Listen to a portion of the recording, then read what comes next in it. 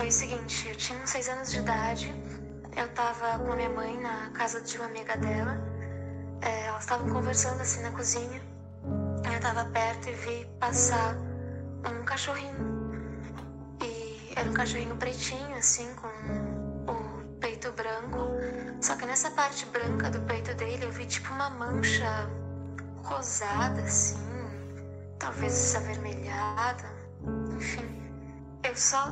Eu nem tive a consciência de que ele não estava fisicamente ali, sabe? Eu só me dei conta quando ele sumiu. Mas por uns segundos eu cheguei a achar que era um cachorro, assim, passando. Era, né? Mas eu digo fisicamente. E daí eu acho que eu fiz algum gesto de espanto, não sei, porque elas me perguntaram, né? O que houve? E eu disse, eu vi um cachorrinho passar, só que ele sumiu. E essa amiga da minha mãe me perguntou como é que era esse cachorrinho. E eu descrevi e ela me disse que era o cachorrinho dela que morreu.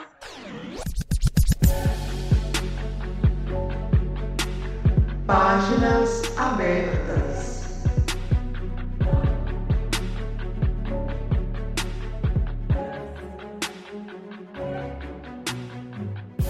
Chegando agora, eu sou Rodrigo Vignoli. Eu sou Raquel Guimarães. E está começando a segunda edição do Páginas Abertas. O Páginas Abertas é um quadro dentro do Diário Mágico em que a gente transmite mensalmente uma série de casos, não só dos ouvintes, que vocês nos enviam por meio de áudios, por meio de relatos de e-mails, né, mas também alguns dos meus casos pessoais. Eu falo que eu comecei esse projeto do Diário Mágico justamente para contar algumas das minhas histórias, algumas das coisas que eu tenho reservado por aí, e essa é a oportunidade da gente, né, ir contando isso. Bom, eu quero começar esse programa com alguns dos relatos que foram enviados, mas a primeira coisa que eu quero falar é o seguinte, vocês vão mandando perguntas aí na live que a Raquel vai coletando essas perguntas e ela vai passando e a gente vai dando um direcionamento através dessa interação na live, tá? O primeiro relato que a gente tem é um relato muito instigante, ele é um pouco longo, mas ele é muito interessante, tá? E é o relato do Guilherme Macedo, um grande amigo meu. Pessoal, tudo bem? Meu nome é Guilherme, eu vim contar para vocês um pouco da minha história sobre desenvolvimento mediúnico e o primeiro contato que eu tive com espiritualidade. É uma história daquelas que eu chamo de rolê do Kleber na essência, assim. Mas enfim. Isso foi em 2007, eu devia ter uns 16 anos por aí, era um adolescente bem rebelde. Usava algumas drogas na época, não temia e não acreditava em Deus, então eu era um ateu. Em alguns determinados momentos eu cheguei até a acreditar que eu era Deus, porque, enfim, eu tinha capacidade de mudar a minha vida. Mas enfim, dessa breve contextualização, porque ela vai ser importante daqui a pouco. Sendo um adolescente rebelde, meus pais, por óbvio, se preocupavam bastante comigo, né? E principalmente a minha mãe. E naquela época estavam rolando umas reuniões na casa de uma tia minha, entre meus tios maternos, então, e minha mãe. Então minha mãe e meus tios se encontravam lá. Um belo dia, não sei que dia que era da semana, mas algo me disse que era uma terça ou uma quinta, tipo, era um dia durante a semana, assim, completamente nada a ver. À noite, minha mãe virou e falou: olha, eu tô indo lá na casa da sua tia. Aí a gente vai lá pra uma reunião. E você quer ir? Eu pensei, bom, sei lá, reunião na casa da minha tia. Tipo, na época, a gente tava tendo alguns... A gente não, né? Tava rolando algumas divergências sobre um imóvel, enfim. Entre eles eu achei que fosse pra resolver isso. Eu falei, faz tempo que eu não vejo meus primos, faz tempo que eu não vejo meus tios. Beleza, vamos lá. Ainda com o uniforme da escola, todo, tipo, largado assim, de uniforme da escola. Eu passava o dia inteiro com aquele bendito uniforme. Cheguei na casa da minha tia, todas as luzes apagadas. Eu, o que tá acontecendo aqui, mãe? tá tudo apagado. Ela, não. Entra, vamos lá. Todas as luzes apagadas, todo mundo de preto. Tem alguma coisa estranha. Eu olhei no canto assim, umas velas no chão acesas. Vermelha e preta. Eu falei, tem alguma coisa mais estranha. Tipo, os móveis na sala da minha tia afastados, né? De forma que todo mundo pudesse ficar lá. Fui cumprimentar meus primos. Eu falei, e aí, pessoal, tudo bem? Então, não sei o que, fulano, Beltrano, tudo bem? Quanto tempo? Aí eu cheguei pro primo e falei, mano, o que tá acontecendo aqui? Ele falou, trabalho de Umbanda. O quê? Trabalho de Umbanda? Como assim trabalho de Umbanda? Eu falei, você não sabia? Tipo, a gente tá vindo aqui na casa da tia faz, sei lá, quanto tempo, acho que alguns meses, pra fazer uns trabalhos de Umbanda. Eu falei, oi? E foi isso que eu vim fazer aqui? Eu falei, não sei, você veio, tua mãe te chamou? Eu falei, chamou. Eu falei, bom, então tá. Vamos ver qual é que é desse negócio aí. Mas me explica o que tá acontecendo. Eu falei, tá bom. Aí, enfim, começou a galera falando, agora a gente vai rezar, tal, não sei o que, pra abrir o trabalho. Aí eu, ok. Todo mundo rezando, eu lá quieta. Cantaram as rezas, ótimo. Falaram as rezas. E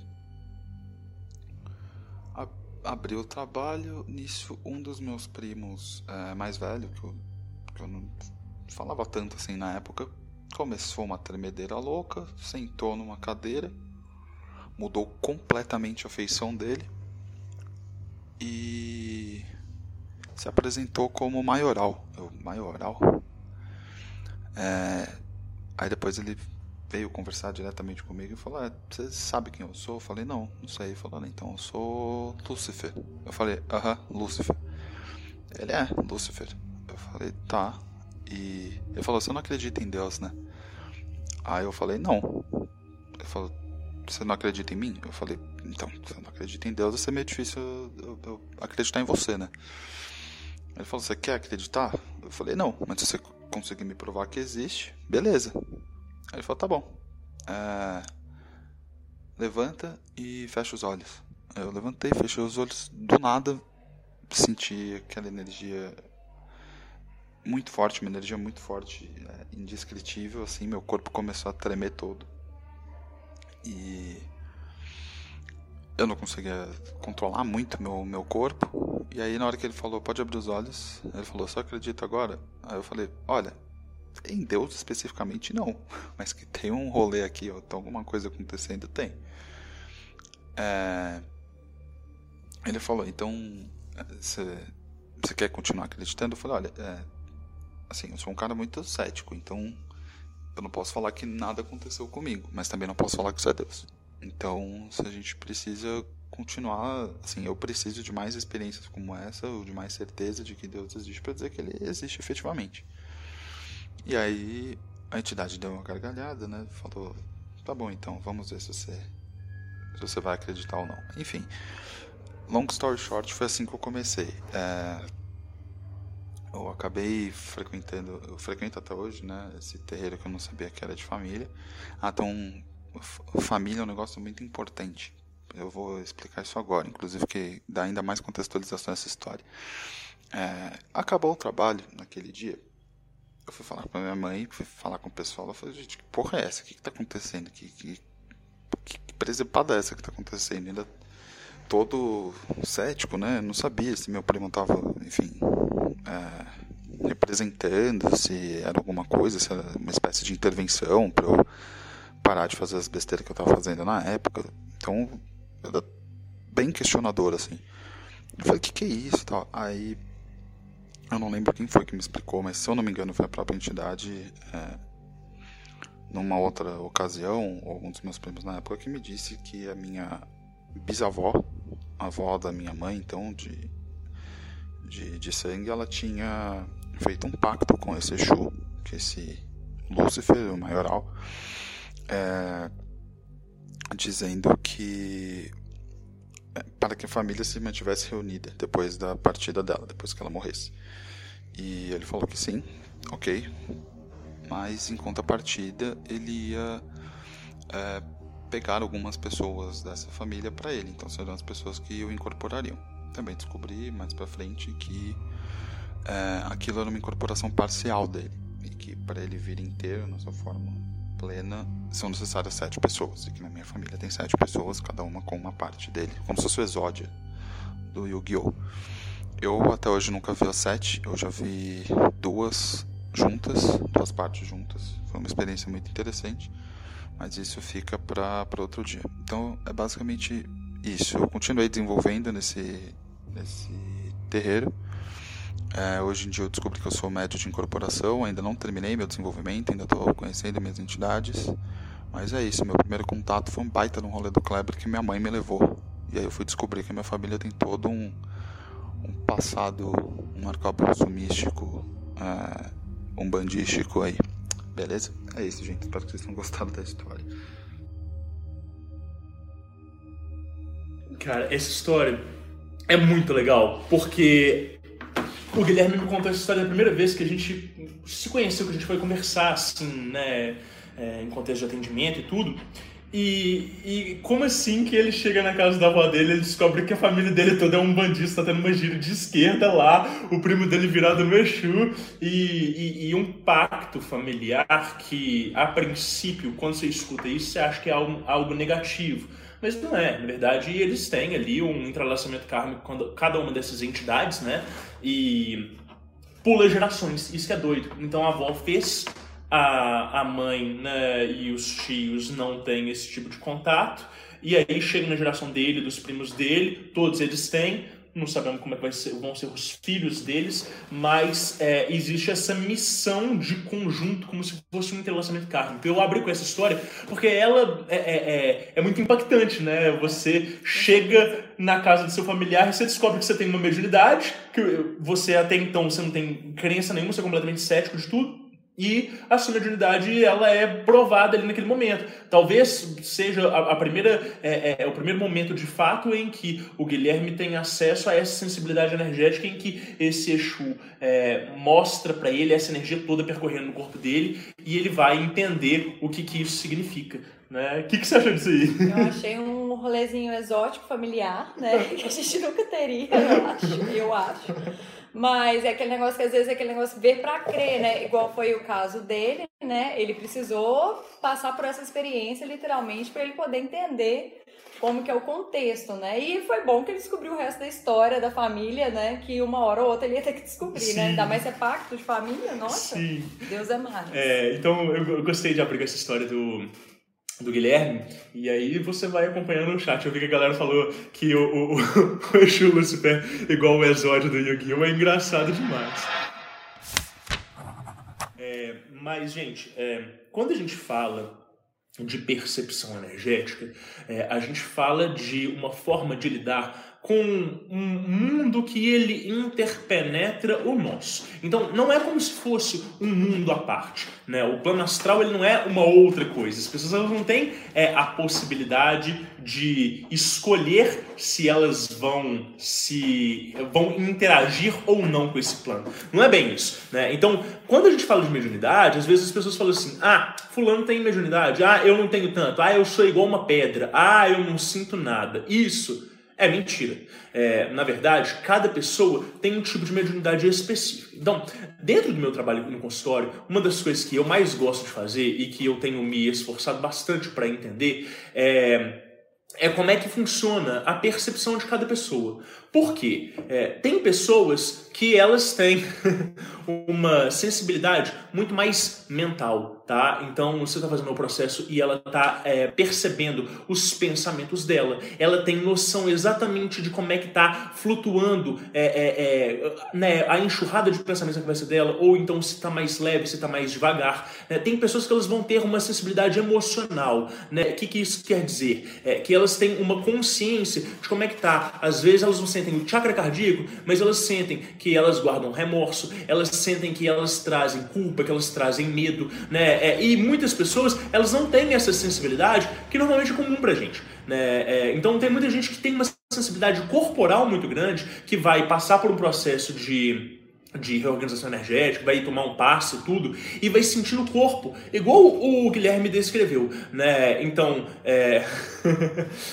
o gatinho passando na frente da tela, que vai sentir no corpo, às vezes o corpo vibrando, às vezes vai sentir calor, às vezes vai sentir como se aquilo dele estivesse ressoando. E tem pessoas que vão sentir energia sutil. É o caso de pessoas que às vezes vão conhecer outros que estão muito carregados, ou vão chegar num lugar em que aconteceu algum tipo de situação, ou que está acontecendo uma festa, né, um ambiente mais denso, e elas vão sentir aquilo dele no corpo delas. Então, a primeira história minha que eu queria contar para vocês é o seguinte. Quando eu tinha 20 anos de idade, que eu comecei a estudar de fato magia e espiritualidade, eu fui numa moça. Ela era uma terapeuta, e ela virou pra mim e falou assim, você tem que fazer curso de reiki, porque você tem um poder de cura com as mãos muito forte, e você precisa utilizar isso. E eu não sabia nada do que era reiki na época, né? Eu não tinha sensibilidade energética nenhuma, mas nenhuma mesmo. A minha intuição sempre foi boa, né? Eu sempre fiz download de informações muito rápido, mas eu não tinha essa sensibilidade de sentir o outro, quiçá eu mesmo. E aí eu fui fazer esse curso de reiki. E quando eu cheguei lá nesse curso de reiki, foi um pouco decepcionante porque as pessoas todas lá, elas tinham algum nível de sensibilidade, né? Elas conseguiam sentir na hora que estava aplicando umas nas outras, elas já tinham muitas experiências. E eu não tinha nada disso. Era a minha primeira vez ali com aquilo dali, cara, como assim energia, manipular, aplicar com as mãos e tal. E eu recebi a iniciação. E a iniciação foi um processo legal, foi um processo interessante, mas não foi nada de demais, assim. Não foi um grande passo na minha vida quando eu fiz ali o curso de nível 1 e 2 de reiki. Igual eu estava sendo para as pessoas, né? Eu estava usando as outras pessoas como régua. Mas aconteceu uma coisa. Das minhas mãos começou a sair um vento.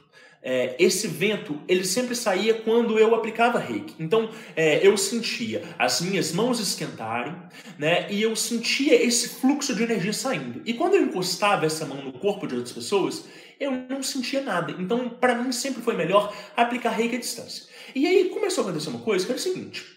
Raquel sempre teve uma sensibilidade energética maior do que a minha. E às vezes a gente ia para uma festa, a gente ia encontrar uns amigos, e ela falava assim, nossa, fulano tá pesado. E eu não fazia a menor ideia do que ela queria dizer com aquilo dali, né? Só que depois da minha iniciação de reiki, as minhas mãos começaram a responder, né, aos estímulos que a gente estava. Então eu não sentia a energia do fulano, mas pelo que estava saindo da minha mão, e eu sentia que o fluxo aumentava ou diminuía, eu sabia que fulano estava passando por um mau momento, e depois eu perguntava para Raquel, fulano estava pesado, né? E ela confirmava. E eu ia usando outras pessoas que tinham essa sensibilidade como termômetro. Então eu não tinha referência por mim mesmo, mas eu ia tateando nas pessoas que tinham essa sensibilidade e ia utilizando esse recurso da mão. E aí, o que acontece é que desse desenvolvimento de sensibilidade energética é tal como aprender a falar um idioma novo. Por quê? Você não sabe as palavras, você não tem um dicionário ali, mas você vai tentando encaixar, você vai ouvindo o contexto, você vai vendo outras pessoas discutirem e falarem sobre aquilo ali e você vai entendendo. Então, às vezes é muito questão de você calar a sua mente, calar os seus julgamentos, parar e prestar atenção no ambiente e escutar o que as pessoas estão descrevendo no ambiente. Isso é muito importante, escutar a observação dos outros. Mas você precisa ir definindo códigos que vão funcionar para você, né? Então, se no meu caso o código foi esse fluxo que sai da mão, logo eu comecei a aplicar isso em mim. Então, a gente comia um almoço mais pesado, eu comia um feijão tropeiro, uma coisa assim mais densa. Sabe aquele peso que dá na barriga depois que você come um alimento muito pesado? Eu botava a mão no estômago e sentia saindo esse fluxo de energia. E sentia que aquilo dali amplificava e aumentava a minha digestão. Eu falava, pera, como que uma técnica, né, de energia, ela consegue mexer no metabolismo do meu corpo e consegue me aliviar de imediato? E aí eu comecei a fazer o teste. Então, então hoje eu vou comer uma coisa mais tranquila, uma saladinha e tal, não descia nada. Ia aplicar o reiki no estômago, saía muito menos fluxo, era muito mais tranquilo e tal. Uai, cara, então realmente a forma como esses alimentos me impactam muda. Aí ia num restaurante desses de fast food, não é fast food, mas assim, que a comida é feita pros cocos, assim, essas coisas, comidas muito baratas e muito processadas, e aí dava uma azia. E você comia e você falava assim, gente, não comi nada de diferente. Arroz, feijão, né, salada e tal, não comi nada de diferente. E aí você vai num outro restaurante que às vezes a comida é feita com mais calma, que você sabe que é feito com amor e tudo, e não afetava, né? E a gente começou a fazer vários experimentos, né? Tanto que a Raquel tem essa prática de fazer o pono enquanto ela está cozinhando e tal e tudo. Mas o que eu quero dizer aqui é que essa percepção energética, ela é uma codificação. Então, para pessoas como eu, que não tinha sensibilidade energética nenhuma, zero, você vai construindo insights. Eu não tinha essa predisposição, mas eu sempre tive uma predisposição, por exemplo, de conseguir perceber informações, né? Às vezes eu estou fazendo um atendimento, às vezes eu estou fazendo um ritual e na hora que eu estou fazendo aquilo dali, não é guia soprando no ouvido, é download direto, é o insight do que tem que ser feito, tal, né? E aí a gente vai também falar dessas vozes na cabeça, do que é intuição, do que é clareaudiência, né? Do que é um sopro no ouvido, que é entidades que são nossas e que a gente tem vínculo kármico, o que são entidades que aparecem junto da gente para falar, tá? Mas vamos com calma. Tem perguntas dentro do primeiro áudio que foi, né? Médiuns de incorporação poderiam se desenvolver para canalizar a mensagem da entidade ao invés de ter que usar o meio de incorporação? Tá. Olha só, isso já é um assunto um pouco complexo, mas vamos entrar nisso aí. Se veio essa pergunta, vamos entrar. Aliás, quero mandar um beijo para a Jaque e para o Lucas que estão nos ajudando. Médiuns de incorporação. O que é a mediunidade? Mediunidade, dentro desse rolê kardecista e também de umbandista, muito se fala sobre uma mediunidade ostensiva, em que o médium ele tem missão mediúnica, que ele tem que trabalhar com a entidade. Beleza, isso acontece. Mas faz parecer que aquela pessoa é a única que tem mediunidade de incorporação, ou só quem tem esse tipo de missão tem mediunidade de incorporação. Isso não é verdade. Mediunidades, todas são treinadas. Algumas pessoas têm mais predisposição, outras têm menos. Algumas pessoas vão desenvolver mediunidades que vão perder o tempo dela. Aquilo ali não serve para ela, não está alinhado com o caminho dela, ela só está perdendo tempo. E outras pessoas vão encontrando o lugar delas. Um médium de incorporação, ele tem que passar por um desenvolvimento mediúnico. O que é esse desenvolvimento mediúnico? Não é apenas a preparação do campo energético da pessoa. Não é apenas uma estruturação. É também uma educação mediúnica desses guias que se apresentam. Reparem que quando eu falo guia, eu não estou falando mentor. São coisas diferentes, a gente vai entrar nesse ponto. Mas qualquer pessoa, então, pode ter um treinamento de desenvolvimento dessa faculdade de incorporação. E esses guias que estão se apresentando ali, eles podem ter um vínculo direto com a pessoa ou não. Normalmente, o mais saudável é que as pessoas cheguem numa casa e os guias dela vão apresentando e vão se aproximando. Isso aconteceu comigo naturalmente. Eu nunca desenvolvi incorporação dentro de Umbanda, mas os meus mentores de Umbanda foram se aproximando um a um e foram dando o nome deles, né? E eu falava, olha, eu não sou médium de incorporação, não vou mexer e tal. Aí depois dava ponto riscado, aí depois dava a forma de agradar, blá, blá, blá, blá, até que chegou um momento que eu tinha ali uma intimidade suficiente para eu conseguir trabalhar com eles sem ter esse rolê de incorporação. Esse caso é atípico, não é assim que acontece normalmente, né? Mas quando você chega numa casa, o pai de santo, o dirigente, ele vai te preparando e ele vai apresentando aquelas entidades, né, aquelas inteligências para a lei da casa. Porque aquelas entidades, elas podem fazer outras coisas fora daquele terreno. Elas podem, você pode pegar um Exu que ele é fora de lei e que ele vai trabalhar e fazer amarração e fazer não sei o quê. Mas dentro daquela estrutura, daquela casa, daquela egrégora, sob a dirigência da entidade principal que rege aquele terreno, ele não pode fazer aquilo. É uma hierarquia. Então é como se, tipo assim, você é gerente de uma empresa. Sob o seu turno, um funcionário seu ele não pode chegar lá e beber e chapar todas e xingar. Mas quando ele sai dali, depois que deu às 6 horas da tarde, ele é livre para fazer isso na esquina. Né? Às vezes, as coisas que ele faz lá na esquina atrapalham o serviço dele. E aí você tem que disciplinar, você tem que mandar para fora. É a mesma coisa dentro de uma estrutura de um terreiro, dentro de uma estrutura de uma egrégora espírita. Bom, o que acontece, gente? Muitas vezes, quando você chega em uma casa, às vezes os seus mentores, eles não se aproximam. Você tem entidades, né? Os guias que estão ali, que estão se aproximando, são guias da casa, não são guias seus. Então, uma história que aconteceu comigo uma vez, que foi muito engraçado, foi muito interessante, é o seguinte.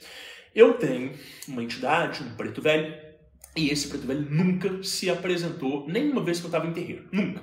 Ele só aparece quando eu vou dar curso de reiki ou quando eu estou mexendo com algum tipo de algum tipo de rolê holístico, tá? E ele é muito específico, as aparições dele são muito específicas. Aí, eu estava numa casa, esperando para ser atendido, estava de olho fechado, meditando, estava concentrado em mim e escuto uma voz na minha cabeça. Oi, Rodrigo. Não falou meu nome. Olá, meu filho, seja bem-vindo. Eu sou o pai Tomás, sei lá. Aí eu olhei assim, senti energia, falei, tá, é um preto velho mesmo, é gíria de preto velho e tal. Eu falei, meu pai, seja bem-vindo, o que eu posso te ajudar? E já achando muito estranho, porque é a primeira vez que eu tinha sido abordado mediunicamente dentro de uma casa sem estar em consulta nem nada. E aquela entidade vira pra mim e fala assim, meu filho, você é muito bem-vindo aqui, você não quer trabalhar não e tudo? E aí eu falei, olha, eu não posso, porque eu já faço um trabalho mediúnico por conta própria, é o meu trabalho também, mas o meu caminho não é aqui, meu caminho não é num bando, o meu caminho não é de incorporação, não tem nada a ver.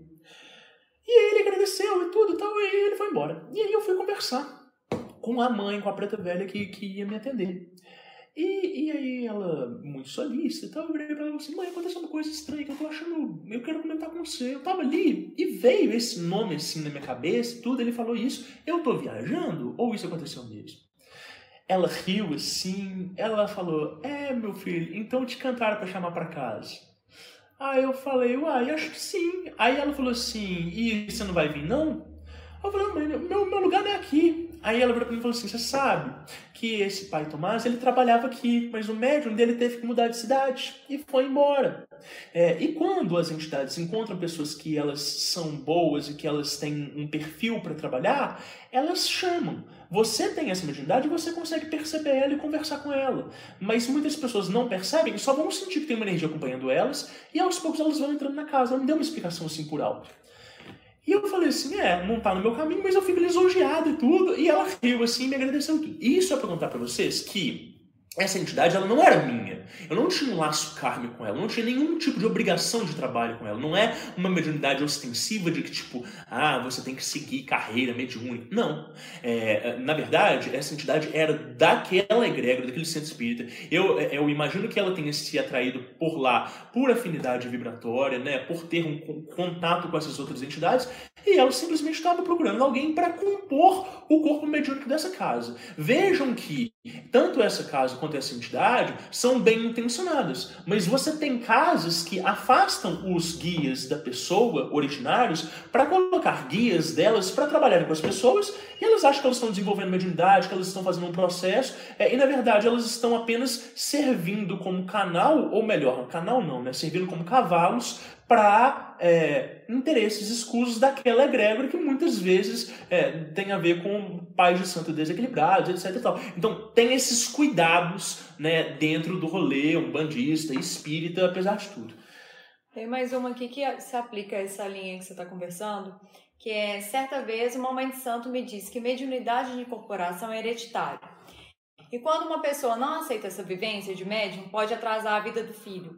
Isso procede? E tem uma outra que dá para você emendar. Quem são os nomes? Que uma foi a Bianca e a outra é a Babi, que pergunta se você acredita que rola uma pressão espiritual para desenvolver a mediunidade. Saulo Caldeirão fala. Fala em ficar doente fisicamente, né? Tá. Legal, olha, eu acho que rola sim uma pressão para desenvolver mediunidade, sobretudo em casas umbandistas que vão falar que tudo quanto é médium de incorporação e vão te mandar para aquela cartilhazinha e a gente não pode culpar. É o programa, é o script do que eles sabem desenvolver. Raras vezes você vai encontrar uma casa umbandista que ela vai ter ali um roteiro, um espaço que vai permitir desenvolver outros tipos de mediunidade, como clarividência, clareaudiência, né, esse tipo de contato que não necessite o acoplamento dos guias com a pessoa. Então, sim, rola uma pressão, mas isso que o Saulo Caldeirão cita, né, de que você não desenvolver uma mediunidade, você ter caminho para isso, de ficar doente, acontece. E essa doença, ela acontece muito mais mentalmente e emocionalmente do que de fato fisicamente, né? Acontece fisicamente quando é um médium muito ostensivo e aquilo dali vai somatizar e a pessoa está em negação com a espiritualidade dela. Mas a pessoa que ela tem uma mediunidade latente e que ela precisa desenvolver, essa mediunidade é o sinônimo da conexão dela com a espiritualidade dela. Então, muitas vezes, essa pessoa está em negação. Ela não está cuidando desse aspecto espiritual, né? Desse quarto quadrante, desse aspecto do fogo do mapa, né? E a mediunidade e a religião é uma forma de colocar ela no eixo, porque ela, por si só, não tem determinação suficiente para conseguir se organizar e fazer o rolê por conta própria. Agora, muitas vezes acontecem de pessoas serem chamadas para desenvolver dentro da banda, não se sentirem confortável com a mediunidade de incorporação, né? E aí a pessoa vem e chega até mim. E aí eu falo assim, olha, tem duas formas. Ou você vai desenvolver pela religião, que ela é sistematizada, ela é estruturada, ela está preparada para receber pessoas como você. Ou você vai arranjar outras formas de se conectar com sua espiritualidade. E isso exige dedicação diária. É meditação, é oração, é um trabalho interno, né? Então, imagina que de uma hora para outra, você que nunca teve prática nenhuma, você que nunca ligou para esse, vamos dizer assim, mundo espiritual, descobre que existe uma grande lacuna na sua vida e que ela é responsável por você não estar agindo de forma autônoma, né, com todo o seu potencial. A partir do momento que você consegue contemplar aquelas necessidades, que elas estão ali, você ainda não percebeu porque você nunca teve essa experiência, as coisas começam a andar. E as coisas começam a andar e você fala assim, nossa, foi só eu começar a mexer na espiritualidade e tudo vai se encaixando. Não é que você começou a mexer com a espiritualidade. Você começou a cuidar de algo que sempre esteve ali e você sempre negligenciou. Ou porque não teve uma educação religiosa e espiritual dentro de casa, ou porque as referências foram pobres, ou porque teve algum tipo de trauma com algum tipo de instituição ou pessoas, né? Mas isso é um aspecto intrínseco de todas as pessoas. E aí, esse é o ponto, gente. Quem não sente energeticamente, não é que não é afetado por isso, né? É que simplesmente não é palpável aquela energia. Mas a partir do momento que a pessoa começa a fazer as práticas deliberadamente e com disciplina e determinação, coisas começam a acontecer de forma palpável que ela não precisa de sentir energeticamente para que ela veja os resultados que vão acontecendo. Eu perdi a primeira parte da pergunta da Bianca. Qual que era? A primeira parte dela é que a Mãe de Santo diz que a mediunidade por incorporação é hereditário. E aí ela quis dizer também que se a pessoa não aceita essa vivência de médium, isso pode atrasar a vida do filho. Tá, legal. Então, e aí sim existem mediunidades hereditárias, sim, né? É igual o caso que o Guilherme contou no nosso primeiro relato, né? Que ele vem e fala que por causa de um pacto que a avó fez, e não é um pacto, na verdade é um contrato muito mais antigo que ia existir, quer ela fizesse isso ou não, foi uma forma de manifestar, se estabelece todo um agrupamento familiar. Então, assim, geralmente, pais e mães que têm um contato com a espiritualidade vão passar parte dessa energia para o filho. Mesmo que não passe um interesse objetivo, passa a conquista que eles fizeram. Então, vamos supor, a gente tem um filho hoje, mesmo que ele não venha se interessar por espiritualidade e se declare ateu e não sei mais o que, parte do que a gente conquistou com as nossas práticas de nível energético e vibracional vai ser herdado para ele. E muitas vezes, essas pessoas que ganham essa herança desse recurso energético e espiritual, elas se acham muito sortudas a vida inteira, elas acham que as coisas não acontecem com ela, porque elas têm uma espécie de blindagem natural, mas elas não têm inteligência espiritual. Então elas não conseguem perceber que aquilo que elas usufruem, né, aqueles boosts iniciais, aquele privilégio, é algo que é construído, é uma herança, né? E aí, quando perde os pais, ou quando porventura sofre algum tipo de trauma muito grande na vida, fica órfão dessa proteção natural e fica, nossa, eu nunca tive problema com a espiritualidade, agora minha vida está de cabeça para baixo. Não, ela teve gastando uma fortuna a vida dela inteira.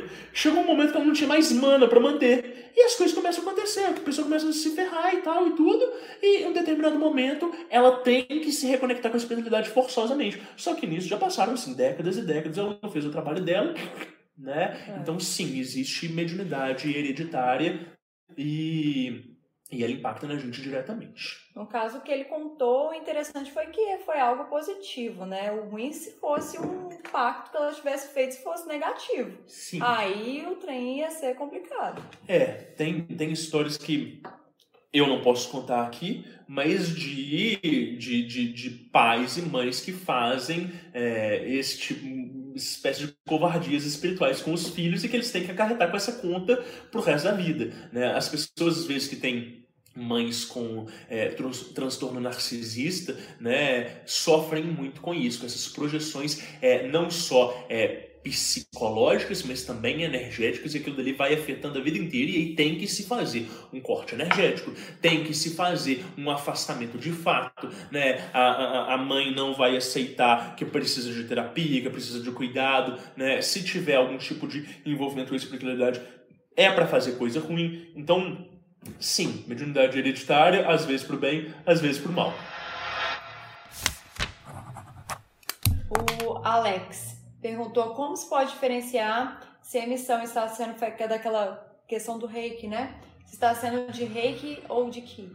Essa é uma ótima pergunta. Então, para quem não sabe, a energia reiki, ela comporta-se de duas energias, né? A energia rei, que é uma espécie de energia cósmica, tá? E a energia ki, que é a nossa energia vital, é o nosso magnetismo pessoal, é aquilo que afeta né, a tudo que a gente faz. Então, a gente está fazendo essa live, eu estou falando com vocês, e essa energia da minha voz que está sendo projetada é o meu ki, né? Isso que vocês estão recebendo agora, seja no fone de ouvido, seja aí no computador de vocês, é o meu ki, o ki da Raquel, e a gente também recebe o ki de vocês indiretamente, seja por meio da interação do chat, seja por meio dos espectadores, da observação de vocês. Quando a gente fala dessa emissão de energia, a nossa energia aqui, ela não responde aos estímulos externos de forma automática. Ela segue a nossa atenção e segue a nossa consciência. Então, para eu projetar a minha energia aqui, eu preciso de botar atenção em alguma coisa, né? É na live que eu estou assistindo, no gato que está no meu colo e que eu estou prestando atenção nele, o que ele se direciona por meio da atenção. A energia rei, ela é uma energia inteligente, ela é autônoma, ela é viva. Então, quando ela sai da mão diante de um contexto, é uma tentativa de ela reequilibrar um contexto que não esteja alinhado. E vale dizer que isso acontece com médiuns que estão desequilibrados, como era o meu caso.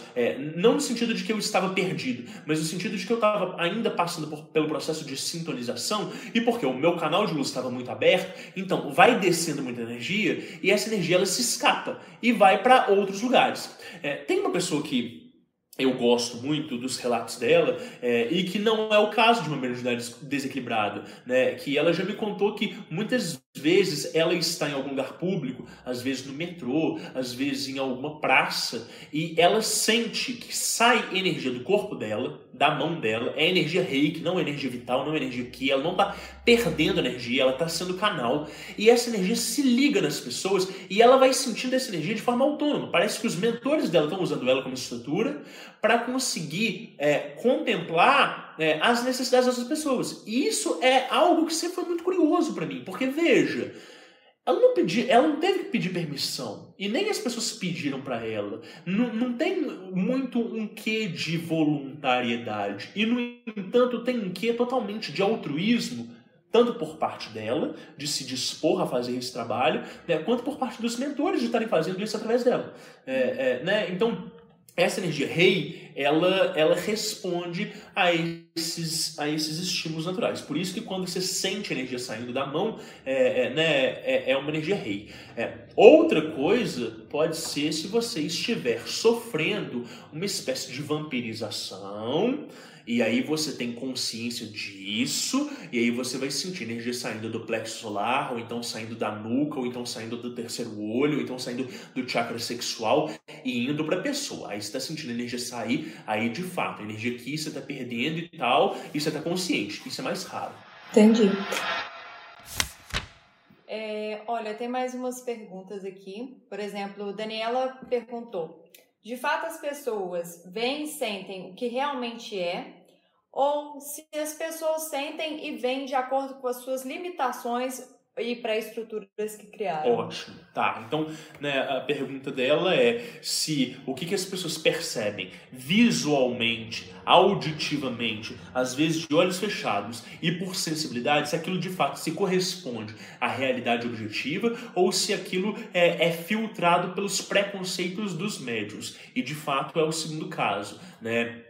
Toda percepção psíquica, ela não corresponde à realidade 100% dos fatos, 100% das vezes. Ela não consegue traduzir a realidade por completo. Mas um médium treinado vai aprendendo os próprios preconceitos e vai relativizando eles, vai entendendo quais são os desvios dele. Então, tem um autor que ele fala que é como se você tivesse um revólver, você estivesse atirando no alvo, e você sabe que aquele revólver ele puxa para a direita. E aí você, na hora que você mira, você já corrige para a direita. Aí você consegue um tiro preciso. Mediunidade é a mesma coisa. Você vai corrigindo essas próprias dissonâncias cognitivas, essa própria miopia interna.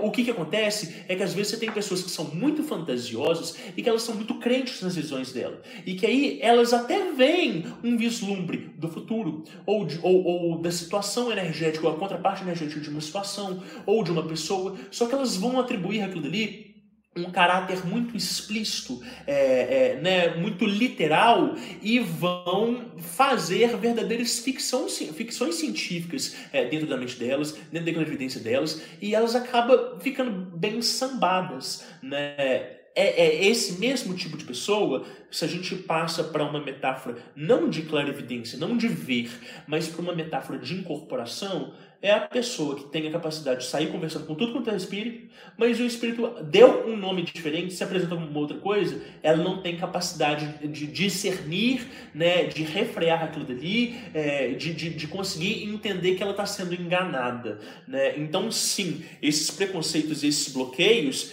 eles impedem uma expressão perfeita da mediunidade.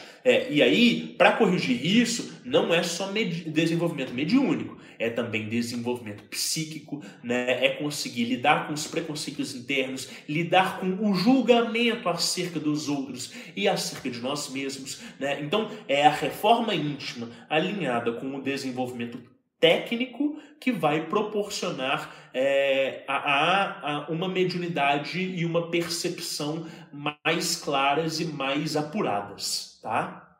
O Vitor perguntou: a mediunidade pode ser bloqueada sem prática? E como desbloquear ela? Essa é uma pergunta problemática. A mediunidade pode ser bloqueada sem prática? Pode. Isso vai acontecendo naturalmente quando os nossos pais vão podando a gente das nossas fantasias, quando a gente vai crescendo, a gente vai deixando de acreditar deliberadamente, quando a gente tem algum tipo de trauma que a gente se fecha com o mundo e fala assim: eu nunca mais vou acreditar nisso, nunca mais vou assistir desenho animado, nunca mais vou assistir filmezinho de super-herói, eu nunca mais vou ficar com garotos ou com garotas, ou então agora eu só vou tratar as pessoas mal. Todo mundo já viu um exemplo disso. Quando uma tem pessoa sai de um relacionamento amargurado e fala assim: agora eu vou ser a pessoa escrota que vai fazer. Esses traumas, da mesma forma que fecha a pessoa emocionalmente para entrar em outras relações saudáveis, também fecham as pessoas mediunicamente para lidarem com a espiritualidade delas. Então, não estou falando que um relacionamento traumático vai afetar a mediunidade. Não é isso, é uma metáfora, né? Eu estou dizendo que muitas vezes esses cortes abruptos, né, essa poda das nossas fantasias nos dificultam. Agora, se a pergunta dele é se deliberadamente uma pessoa consegue bloquear a própria mediunidade dela, ela pode até fazer isso na sorte, né? Ela pode até causar isso nela, mas é como se você estivesse pegando uma venda e botando sobre seus olhos e falando assim, agora eu vou andar na rua assim. Você está fechando uma parte sua. É uma forma de você perceber mais o mundo. Se você tem aquilo dali de forma intrínseca, né, se aquilo dali faz parte do seu ser, você está se podando da sua percepção da realidade. Então, beleza, você vai se mover naquele mapa, naquele território, da forma como você puder. Mas é você alijando uma capacidade sua. Para desbloquear é muito mais difícil. A gente não vai falar disso aqui hoje. Por quê? Mesmo que você fale que não é para tentar em casa, vai ter gente tentando e vai ter gente falando assim, não, vem cá que eu vou fazer isso para você, e vai tentar fazer no coleguinha, achar que é o mago negro e consegue fazer tudo e vai fazer porcaria. Então, o que acontece? Geralmente acontece das pessoas chegarem no terreiro e falarem assim, eu tinha muita mediunidade quando eu era pequeno, aí eu fui num lugar, a benzedeira, ou então a entidade, o pai de santo, fechou e agora eu quero abrir de novo. E aí a entidade do terreiro vai virar para você e vai falar assim, tá bom, mas isso é com o tempo e tal, e vai te convidar para entrar para a corrente mediúnica. Nem sempre isso é necessário, tá, gente? O desbloqueio ele pode acontecer por meio de orações, né, por meio de um contato constante com a sua espiritualidade, por meio de meditação. Eu já tive inúmeros casos, a gente vai ouvir um caso aqui hoje, mas um caso que não está nesses relatos é de uma pessoa que eu perguntei se ela tinha mediunidade, se ela tinha clarividência, a pessoa virou para mim e falou que não tinha. Aí a pessoa veio para eu atender ela. Quando ela chegou, no meio do atendimento, a clarividência abriu, você lembra? Abriu, começou a enxergar tudo e tal. E aí eu falei, mas você me falou que você não tinha clarividência? Não, mas não tinha mesmo não, mas abriu agora. E aí aconteceu, né, nos primeiros momentos ali, a clarividência aberta, a pessoa afastou, ficou um tempo longe, né, entre uma sessão e outra, fechou. A pessoa volta, na hora que chega perto, abre.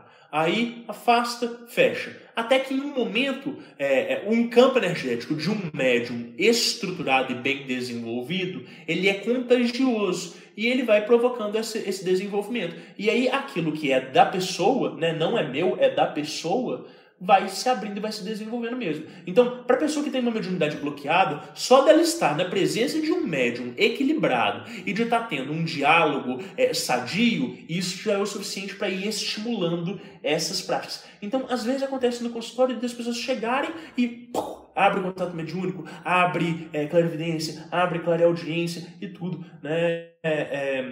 Então, eu vou colocar um relato aqui agora. Posso ir para esse relato ou tem outra pergunta antes? Tem mais duas perguntas. Perdão, são três. Tem uma do Davi, que foi assim. Colocou que quando várias entidades se apresentam para o médium e elas trabalham na mesma linha, por exemplo, Exus, quer dizer que eles são da egrégora ou eles têm algum laço com o médium? Não necessariamente. Um médium ele pode ter vários Exus, por exemplo. Então você, aí você vai ter diversas linhas de Umbanda que vão explicar isso muito melhor do que eu aqui, né? Você tem lá o Exu de trabalho, você tem o Exu que ele é de proteção, você tem o Exu que não sei o que, isso depende de cada linha, depende da interpretação e do entendimento de cada pessoa que está falando isso. Mas você pode ter muitos laços kármicos com várias dessas entidades diferentes. Lembre-se que a gente está falando ainda de guias, a gente não está falando de mentores, tá? Mas você pode ter vários laços kármicos com diversas entidades diferentes. Não quer dizer que elas todas vão ser entidades de trabalho dentro daquela estrutura.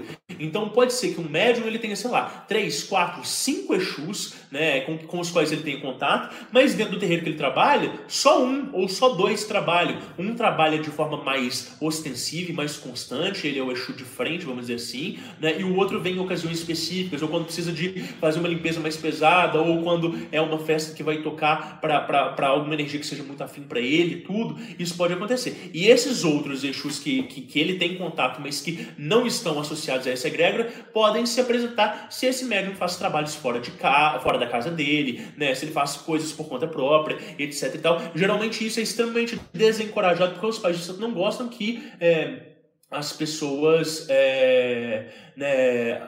não gostam que as pessoas conduzam trabalhos mediúnicos fora da casa. E eles estão certíssimos, eles estão cuidando da coroa, eles têm responsabilidade pela espiritualidade daqueles médiums, então eles têm o direito de estabelecer diretrizes e regras para que as coisas não saiam do controle, para que o médium não comece a incorporar uns quiumba aí, uns espíritos sem luz, que nem a entidade e que depois não vai dar um nó na cabeça dele, nó na corrente, etc e tal.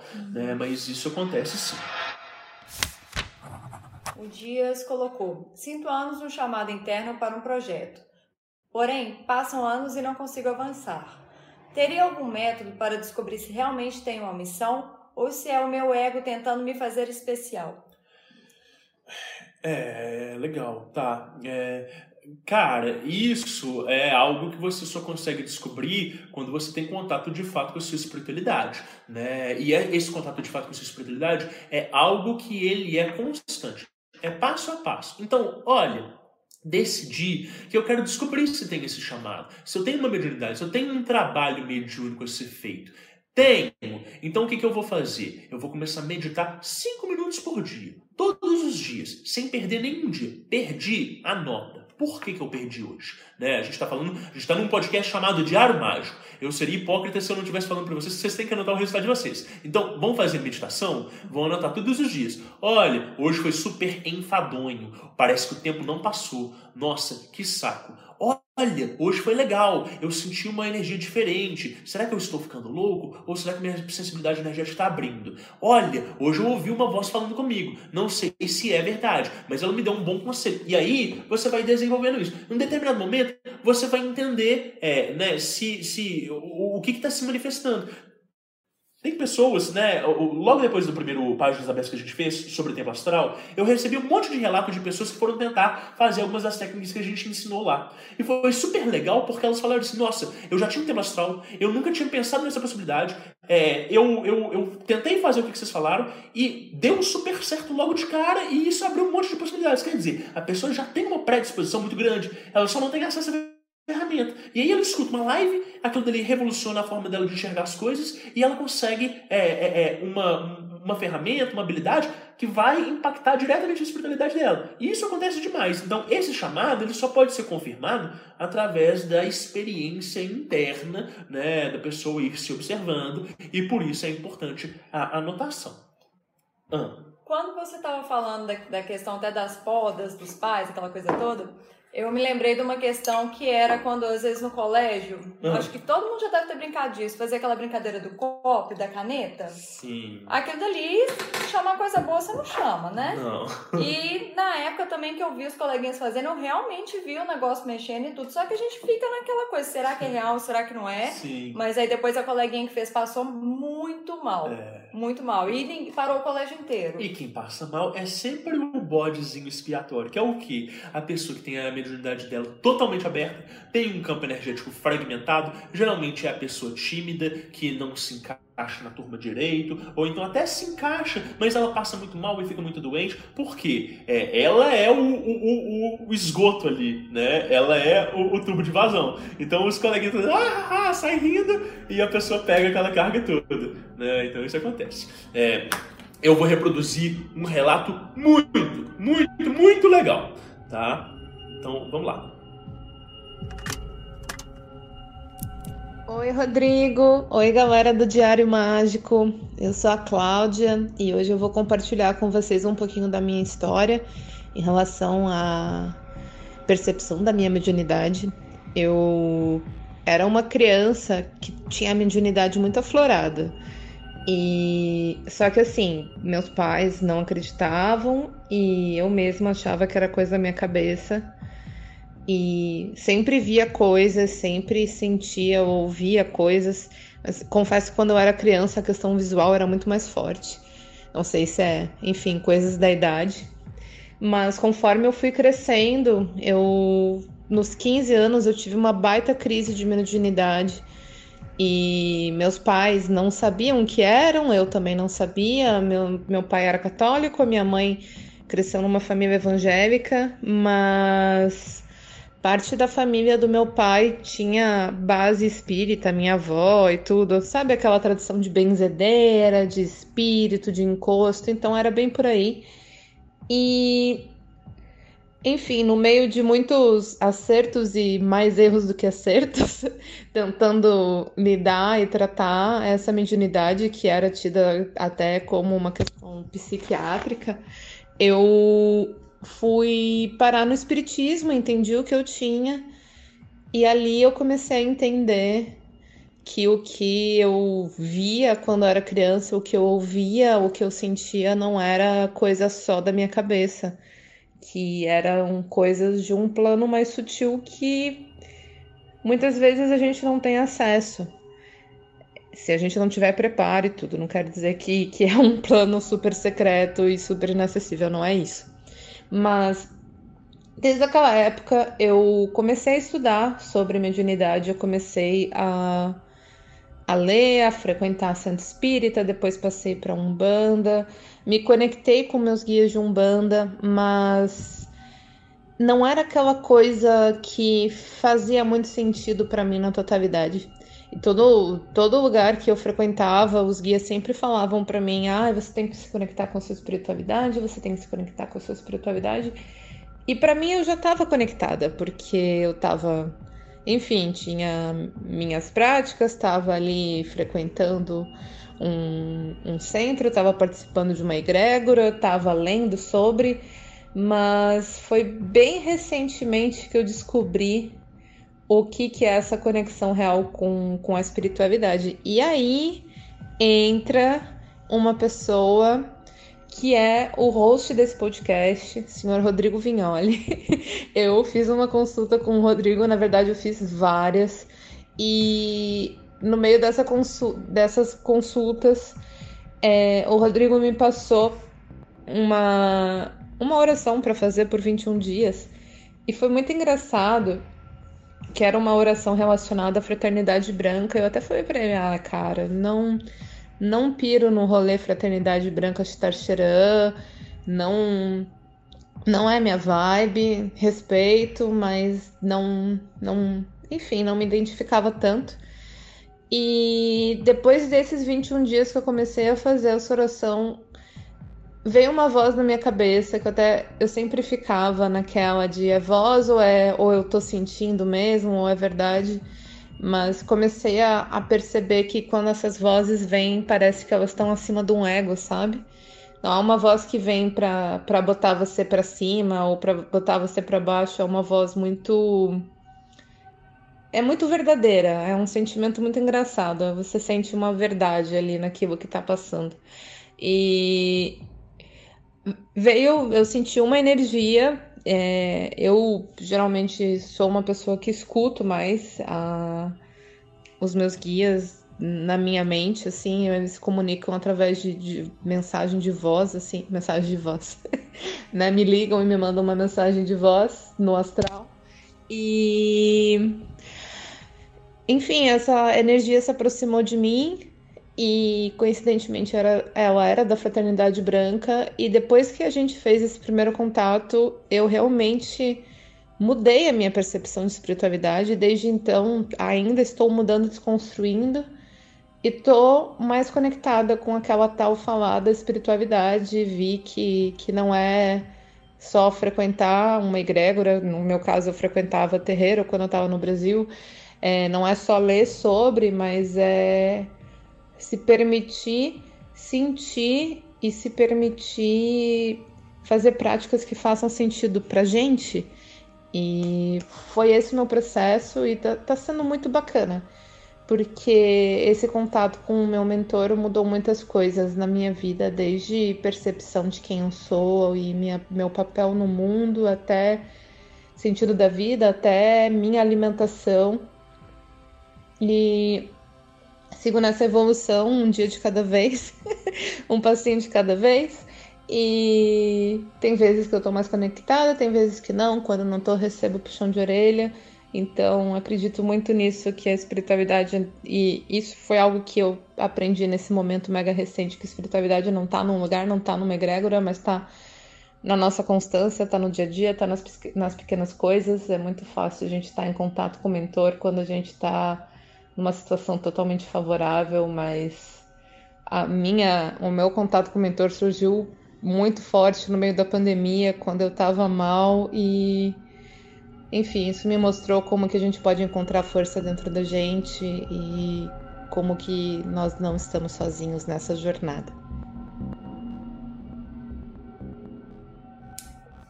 Você viu o que ela falou? De uma voz que parece que está acima do ego. E ela fala um nome. Ela fala mentor. Ela não está falando de guia. Ela não está falando dessas entidades que elas se aproximam.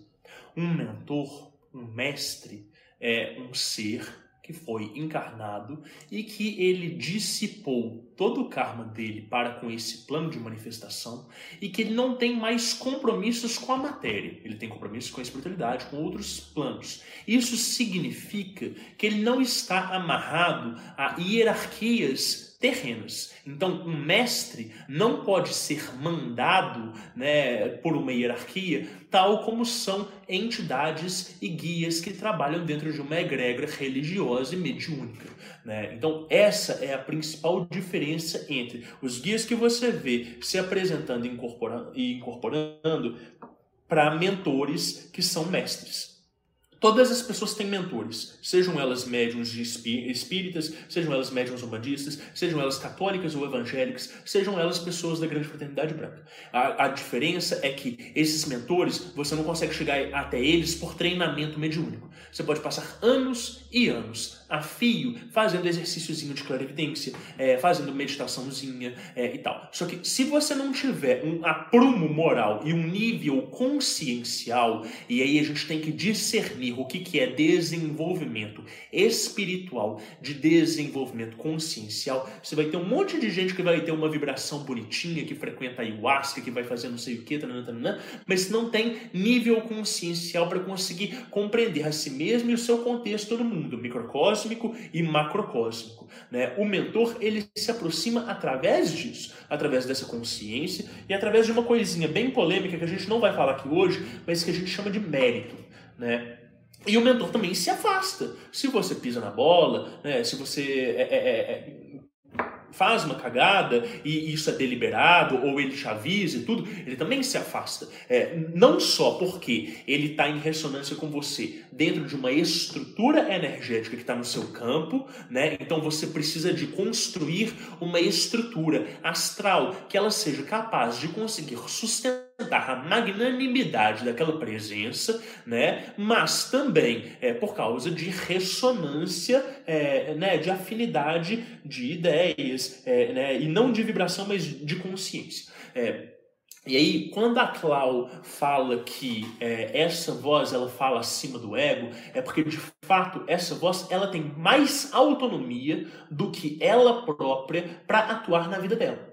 Então, se essa voz passa uma tarefa para ela, que está alinhado com o karma, que está alinhado com o destino dela, está alinhado com o propósito dela, e ela deliberadamente escolhe ignorar e pisa na bola, ela vai sofrer represálias. E essas represálias não são para punir ela, é simplesmente para mostrar que, minha filha, olha, estou te dando a oportunidade de você dar um grande passo na sua vida. E você está escolhendo caminhar pela trilha lateral para olhar a paisagem enquanto que a gente está com o tempo corrido. Então, eu gosto muito desse relato, né, que ela trouxe aqui hoje, que é justamente esse despertar, e que quando ele acontece, ele é transcendental, ele não escolhe egrégoras, né?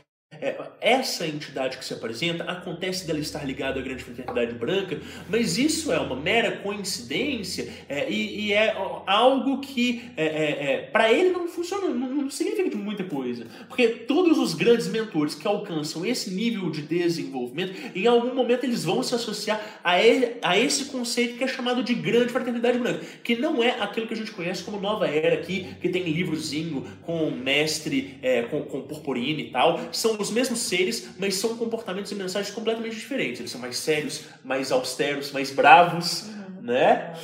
E aí, então, a gente vai entrar num relato pessoal nosso, que é o seguinte: um dia está aqui Rodrigo nesta mesa bonita, né? Tava trabalhando, não sei, acho que eu tava desenhando, fazendo alguma coisa, e Raquel tava no andar de cima tomando banho.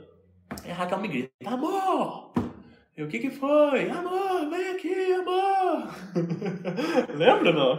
Mais ou menos, eu esqueci. Aí, Paguei da memória isso daí. ela me chamou tanto, eu falei assim, tá acontecendo alguma coisa, eu vou lá. Chego lá, e aí você tá no banho, você tá me olhando com uma cara, assim, meio abismada. E eu falei: o que foi? Você virou pra mim e falou assim: eu acho que eu tô ficando louca. Você lembra disso? Essa parte eu lembro. E por quê? Por quê? Porque eu escutei voz na minha cabeça e aí eu falei, gente, que é isso? Eu falei, não, isso daí eu acho que é coisa da minha cabeça, tô viajando errado. E a voz respondeu, não, não tá não. Eu falei, gente, piorou mais ainda. Aí... Então explica, qual que é a dinâmica dessa voz? Não era um pensamento? Não era um pensamento, é uma coisa involuntária, é esquisito, é muito difícil explicar o que é, porque para quem nunca teve, igual no meu caso, vai gritar e vai tentar chamar o marido igual eu fiz. Porque de duas ou uma, ou eu tava surtando ou algo do tipo. Mas é uma coisa meio involuntária, falando na sua cabeça, e não por exemplo, uma coisa que você pensa com um pensamento, que você pensa como sua voz. Era uma voz que eu nunca tinha ouvido e ainda para piorar, uma voz muito brava, muito brava. Aí eu falei, Deus é mais. Só que você falou uma coisa. Você falou assim, amor, tem 3 vozes falando na minha cabeça. Foi. E elas estão falando entre si. Como se estivesse comunicando um com o outro. Aí piorou mais ainda. Um discutindo com o outro. Isso. E aí, eu fechei os olhos, abri a clarividência, olhei e ri. E falei assim, eu acho que agora vai ser assim. Nossa. E aí você ficou meio assim, eu não quero isso não, e tal, né? É aquele momento de negação, quando acontece esse negócio assim, você fala assim, nossa, não quero. Eles mandaram você acalmar e sentaram e conversaram com a gente longamente. Foi. Falaram bastante e tal e tudo. E aí, a Raquel não sabe, né? Toda live eu revelo uma coisa nova pra ela. Melhor, né? Raquel não sabe que o que tinha acontecido é que um mês antes disso, eu tinha escrito um juramento de próprio punho, me comprometendo com a minha espiritualidade, falando que eu ia deixar de fazer um tanto de hábitos. Entre esses hábitos tinha, sei lá, eu estava muito viciado na época em jogo no computador, estava perdendo muito tempo, a gente estava brigando muito por causa disso. Eu, sei lá, estava saindo muito, não sei o que e tal. Eu sei que eu fiz um juramento. Quando eu fiz esse juramento, eu apresentei para um amigo e ele falou assim, eu acho que você devia repetir esse juramento todos os dias. Eu falei, gente, tá aí, por que eu não vou fazer uma coisa específica e tal? E se eu posso dar uma continuidade. E aí eu comecei a fazer esse juramento todos os dias. E foi quando deu ali por volta de um mês que isso aconteceu. E por que eu sei disso? Por causa do Diário Mágico. Então tem o juramento escrito, que ele está colado lá na página bonitinha. Passa um tempo, tem essa primeira experiência mediúnica ostensiva. Aí eu vou lá e registro. Olha, aconteceu tal e tal coisa. Eu acho que é do juramento, é tudo. E aí você vai vendo essas correlações. Então, esses mentores que eles se apresentaram numa primeira vez ali e que essa faculdade mediúnica ela foi se desenvolvendo mais e mais e mais, ele advém de um vínculo kármico nosso com eles e uma preparação consciencial para fazer isso. O que as pessoas não sabem é que a Raquel, antes de ter essa clara audiência aberta, que abriu assim, ó, pá, né? Diferente da Clau, né, que mandou o relato e que tinha essa mediunidade desde sempre, né, e que ela foi se aprimorando, e que ela simplesmente conheceu uma coisa nova, mas que ela já tinha estudado muito em muitas vertentes. Né? No seu caso, essa mediunidade ela se abriu de uma hora para outra. Foi. Só que, na porta. Só que você já tinha uma mediunidade tem uma mediunidade de previsão das coisas, né? E uma mediunidade de receber essas comunicações em sonhos. E aí eu acho que você falou que você tinha um caso para contar. Eu tive uma dessas experiências assim, mas na verdade não era com os guias em si. Bom, nem sei, né? Pode ser que era, agora pensando. Mas o sonho que eu tive era uma carta escrita e eu lia essa carta. E essa carta era inclusive para um colega do Rodrigo na época e tudo. E essa carta estavam 2 colegas e que colocava assim, que se ele não mudasse naquele momento, ele iria ter que passar por um processo muito tenso, que iria ter perdas na vida dele. Mudasse a postura, né? Ele estava num momento muito perdido na vida. Muito perdido. Tava, né? Tava. E aí, se ele não mudasse essa postura, ele ia perder também uma namorada dele, que na época era incrível e tudo. E aí eu não tinha tanta liberdade com a pessoa, fui pra pracinha lá com o Rodrigo, que era o rolê da época. Aí eu falei, poxa, como é que eu vou abordar isso? Tipo, olá, eu tenho uma carta do além pra você. Tipo, você fica naquela, tipo, né? O negócio é isso, né? É literalmente uma carta. Foi uma carta. Psicografada astralmente, no sonho. Então, o sonho era ela com uma pessoa na frente que ela não consegue ver a silhueta, porque eles não mostram o rosto, né? Esse tipo de mentor não mostra o rosto. Mandando ela escrever. Então, no sonho, você escrevendo palavra por palavra. Foi. E no final da carta, falava assim, vocês vão falar com ele, eles não vai adiantar, eles não vão acreditar, não vai mudar a postura, isso. Mas é importante que mesmo assim vocês falem. Isso, foi. E na hora que ela me falou aquilo ali, acontece 2 coisas. Primeiro que a mediunidade da Raquel, na hora que ela passa a mensagem, ela esquece. Então, muitos dos detalhes ela perde. Mas a segunda coisa que ficou me inculcando muito foi já pensar nessa questão de destino e de livre-arbítrio, né? Que a gente discutiu muito no episódio com a Maíra aí do Diário Mágico, né? De tipo assim, cara, como que ele sabe que eles não vão acreditar e como que eles sabem que é importante a gente falar de qualquer jeito, né? O porquê disso. E aí, a gente foi lá e teve um contato com esse moço, né? Falamos e tal, entrou por um ouvido, saiu pelo outro, a gente ficou de chato da história, de moralista e tudo. Foi horrível. Passou um tempo, e esse cara encontrou com a gente e veio contar a conclusão da história. Ele foi num terreiro e aí, na hora que ele foi conversar com a entidade, eles viraram falando assim, você recebeu o recado da moça? E tudo aí, sim, ele deu a gelada, não foi? Foi uma coisa assim? Ele falou isso. Assim. Você recebeu o recado que eu mandei aquele casal te avisar? Aí ele falou assim, o quê? Aí descreveu a gente, isso a gente ficou sabendo depois. E aí essa entidade ainda virou e falou assim, avisa pra eles que é isso mesmo, que era isso que eu queria mostrar, que eles estão fazendo um bom trabalho. E quando ele me contou aquilo ali, a gente ficou meio absurdado, assim, de tipo, cara, como assim? O que abre também espaço para nos perguntar se era o próprio Preto Velho que estava ali no sonho dela passando essa mensagem, né? E ela serviu apenas como um canal, ou se essa entidade, esse Preto Velho, ele fez uma ligação, né? Fez um contato com o mentor da Raquel, né? E ele fez essa passagem. Mas o que importa é que essa mediunidade, que ela sempre existiu, oracular, e de passar mensagens, de saber quem que vai morrer, de saber o que vai acontecer, né? Essas coisas, ela foi se tornando mais desenvolvida e mais aprimorada nesse sentido dessa clareaudiência, dessa intuição afinada, né? Verdade. A Jéssica fez um comentário muito interessante que eu acho muito válido falar, que é assim, o Rodrigo faz macumba e a Raquel que lute, é isso? Realmente, igual do negócio que você fez hoje na Exatamente.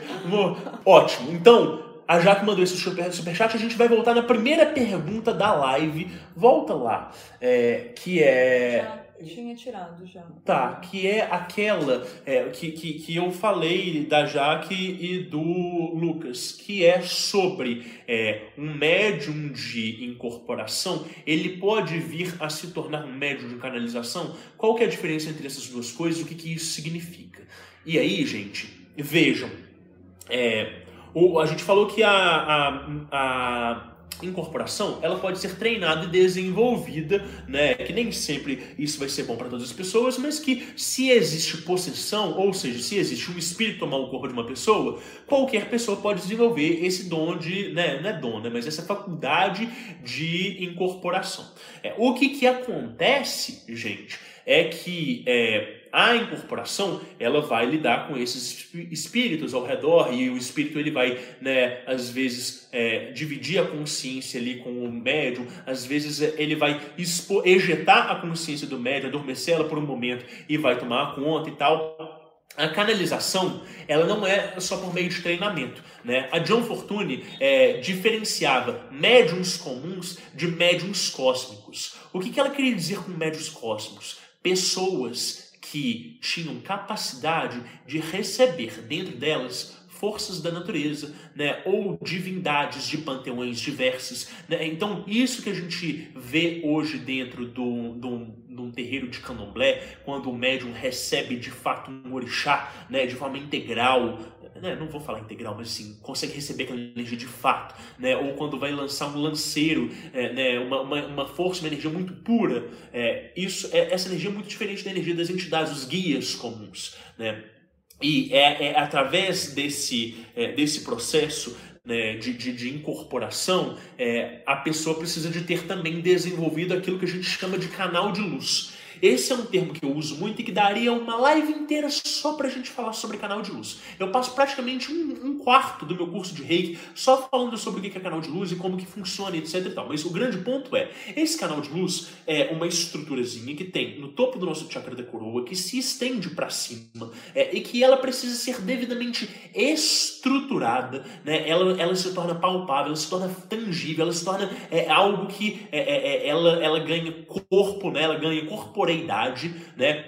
E ela precisa ser devidamente calibrada. Então, em muitas pessoas, esse canal ele é pequenininho, não tem calibre nenhum. Em outros, tem um canal um pouco maior, mas está bloqueado. Tem um tanto de sujeira, tem um tanto de crença limitante, tem um tanto de ceticismo. A pessoa tem uma puta mediunidade, mas não tem uma fé estruturada para lidar com aquilo dali. E fé, eu não estou falando de crença, eu estou falando da faculdade de fé, né? E não consegue acessar a fluidez perfeita desse canal. Quando você começa a desenvolver esse canal mediúnico e você estrutura ele fica preparado para conseguir receber esse tipo de seres de inteligências que são os mestres, que são esses mentores, que são essas entidades distintas. Essas entidades, elas não incorporam. Você nunca vai ver uma pessoa incorporada de Saint-Germain. Se ela falar isso, ou ela não conhece termos, né, ou ela está fingindo e tudo, etc e tal. Essas entidades, elas não incorporam. Pensa que elas têm um corpo vibracional, eu vou falar assim, de metade de um planeta, tá? Elas têm, assim, uma vibração muito, muito, muito grande. Se ele incorporar, apaga o médium. Inclusive, queima circuitos etéricos dele. Então, é através da faculdade da canalização que ela vai fazer isso. E aí, muitas vezes, isso vai fazer psicofonia, então vai alterar a voz da pessoa, isso parece, essa canalização, parece muito com o que se chama de trabalhar encostado. Ah, Rodrigo, eu não sou médium de corporação, mas as minhas entidades, elas ficam do meu lado, elas encostam e tal. É, mais ou menos isso. Não é exatamente canalização. A entidade encostada, ela vai se ligar no seu chakra humeral e tal. É um outro processo, mas é parecido com isso, né? E a canalização é um processo que ele se desenvolve, então, aos poucos, mas que precisa de uma estruturação vibracional e energética. Tem uma pergunta aqui interessante. Katrina perguntou: para quem trabalha com magia, ritual menor do pentagrama é o suficiente para se manter protegido? Beijos, boa noite para vocês. Legal. Não. O ritual menor do pentagrama não é suficiente para se manter protegido. O ritual menor do pentagrama é uma grande mão na roda quando você não tem prática nenhuma. Quando você está chegando nesse mundo da espiritualidade agora. Então, uma pessoa que é médium e que é super sensível e tem um contato com o ritual menor do pentagrama pela primeira vez, vai achar que aquela dali é a ferramenta mais magnífica e mais maravilhosa do mundo. E, de fato, é uma ferramenta muito boa. Sobretudo quando você aprende a se conectar com os arcanjos. E quando você aprende a manipular os nomes de Deus. Que não é só repetir automaticamente, igual a gente fala no vídeo, né? Então tem um quê da intimidade do médium e do poder de magnetismo dele. Então a gente entra num conceito aqui que uma pessoa X faz o ritual menor do pentagrama e uma pessoa Y faz o ritual menor do pentagrama. Vai ser o mesmo efeito? Não. Por quê? Porque uma tem mais capacidade de executar, tem mais proeminência naquilo dali? Não. Porque existe isso que a gente chama de poder magnético, de força de vontade, né? Que é o que dá o tom para como que aquela estrutura astral ela vai se dar. Então, em uma pessoa, ela vai fazer o ritual menor do pentagrama, vai seguir o passo a passo, totalmente intelectual, botando muito pouco de emoção naquilo dali, não porque ela não esteja fazendo com o coração, mas porque ela não sabe projetar a emoção na prática. E aquela estrutura, ela vai se formar, ela vai se sentir bem, mas passou assim 30 minutos, 1 hora, e essa estrutura ela já vai se dissolvendo. Tal como você não consegue manter algo estruturado. Uma outra pessoa que segue o passo a passo, às vezes até muda um detalhe ou outro, mas ela está fazendo aquilo ali com o coração, com a alma, ela está colocando presença, aquela estrutura, ela vai ter muito mais impacto. Então ela vai durar por muito tempo. E aí, quando a gente fala de proteção, né, a gente está falando de mantenimento. A gente está falando da capacidade de manter uma estrutura por tempo suficiente. Então, o ritual menor do pentagrama ele funciona porque ele vai aumentar o seu campo energético, ele vai estruturar ele, né, vai te dar mais magnetismo pessoal, ele vai criar um escudo de proteção ao seu redor. Eu gosto de explicar no meu curso de defesa energética, é como se fosse um airbag. Ao invés do ataque energético ou da energia de uma pessoa bater diretamente no seu campo etérico, no seu corpo físico, ela bate primeiro nessa estrutura que está ali calcada ao seu redor, e aí depois que aquilo dele se dissolve, vai bater em você. Então, sim, é um excelente método de proteção, mas é suficiente para proteger de tudo? Não. Porque vai ter dia que você vai estar estressado, você vai estar puto, e você vai sair da sua razão. E quando você sair da sua razão, você dissolve essas estruturas energéticas ao seu redor. Vai ter dia que você vai sofrer um ataque, seja ele deliberado e proposital, ou seja, né, você foi em algum lugar muito pesado, você não sabia o que ia ter lá, e você volta carregadão, e que aquela estrutura energética, mediúnica, ela não vai ser o suficiente para conseguir segurar o baque, né? Vai atravessar e você vai sentir que te tomou. E vão ter forças, energias e inteligências que não são refreadas por aquilo dali. Como eu tive um caso uma vez de uma inteligência muito absurda e muito bizarra, que eu nunca vi nada igual, e que eu tava lidando, fui limpar ela do campo de uma pessoa, ela ficou puta comigo, veio me atacar, e eu falei assim, cara, o que tá acontecendo? Ela passa por todas as minhas defesas. Aí eu fui conversar com o Exu virou pra mim e falou assim, eu não meto a mão nisso aí não. Eu falei, pô, mas peraí, se você não mexe a mão nisso, as ferramentas que eu tenho em mão não resolvem isso, o que eu vou fazer? Aí é a grande diferença, né, do que é entidade para o que é mentor. Aí vieram os mentores e falaram, você vai fazer isso, desse jeito, e não vai mais se meter com coisa que não tem nada a ver com você. Pelo menos isso vai servir de aprendizado e vai te dar uma técnica nova. Vai me ensinar uma técnica nova. Eu trabalhei com ela, aprendi outras coisas e incorporei nas minhas práticas, nas minhas defesas. Então você vai criando um campo mais diversificado. É igual um forte, né? Você está criando um castelo ao seu redor. Você vai colocar a ponte elevadiça com a aguinha ao redor. Isso não vai te prevenir das escadas que eles vão botar. Então você tem que ter lá em cima a água com óleo fervente para você jogar na galera. Você tem que ter os arqueiros apostos, né? Eu estou usando uma metáfora medieval. Game of Thrones total. Isso também tudo bem. Né? Mas que é justamente as diversificações de defesas vão conseguir lidar com qualidades energéticas diferentes que vão afetar a gente.